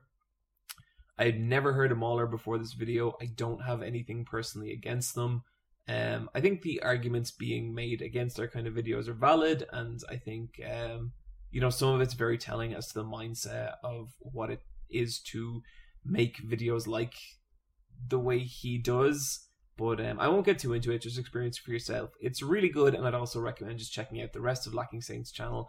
Really good dude, really great videos. His video on 90s cartoons as well was fantastic, and I'm really looking forward to seeing how this guy evolves. Really good stuff. I'm exhausted. Let's end this podcast. I don't know, I think we could just... No, guys, there's been so many fucking sections of this podcast that I'm just bothered by. I'm irritated right now. Do you think we could do a bit more Queen stuff? No, absolutely not. I hereby end this podcast.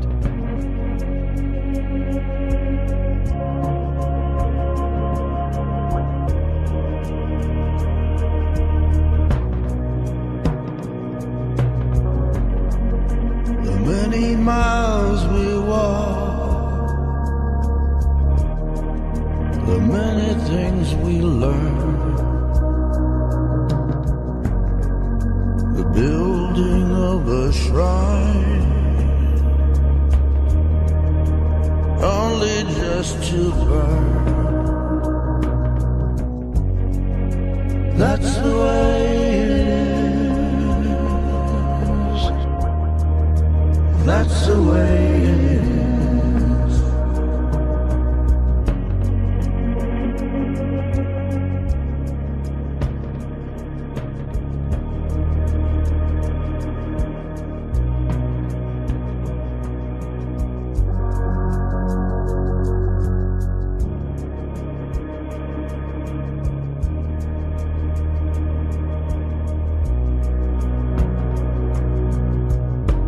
May the wind be at your back,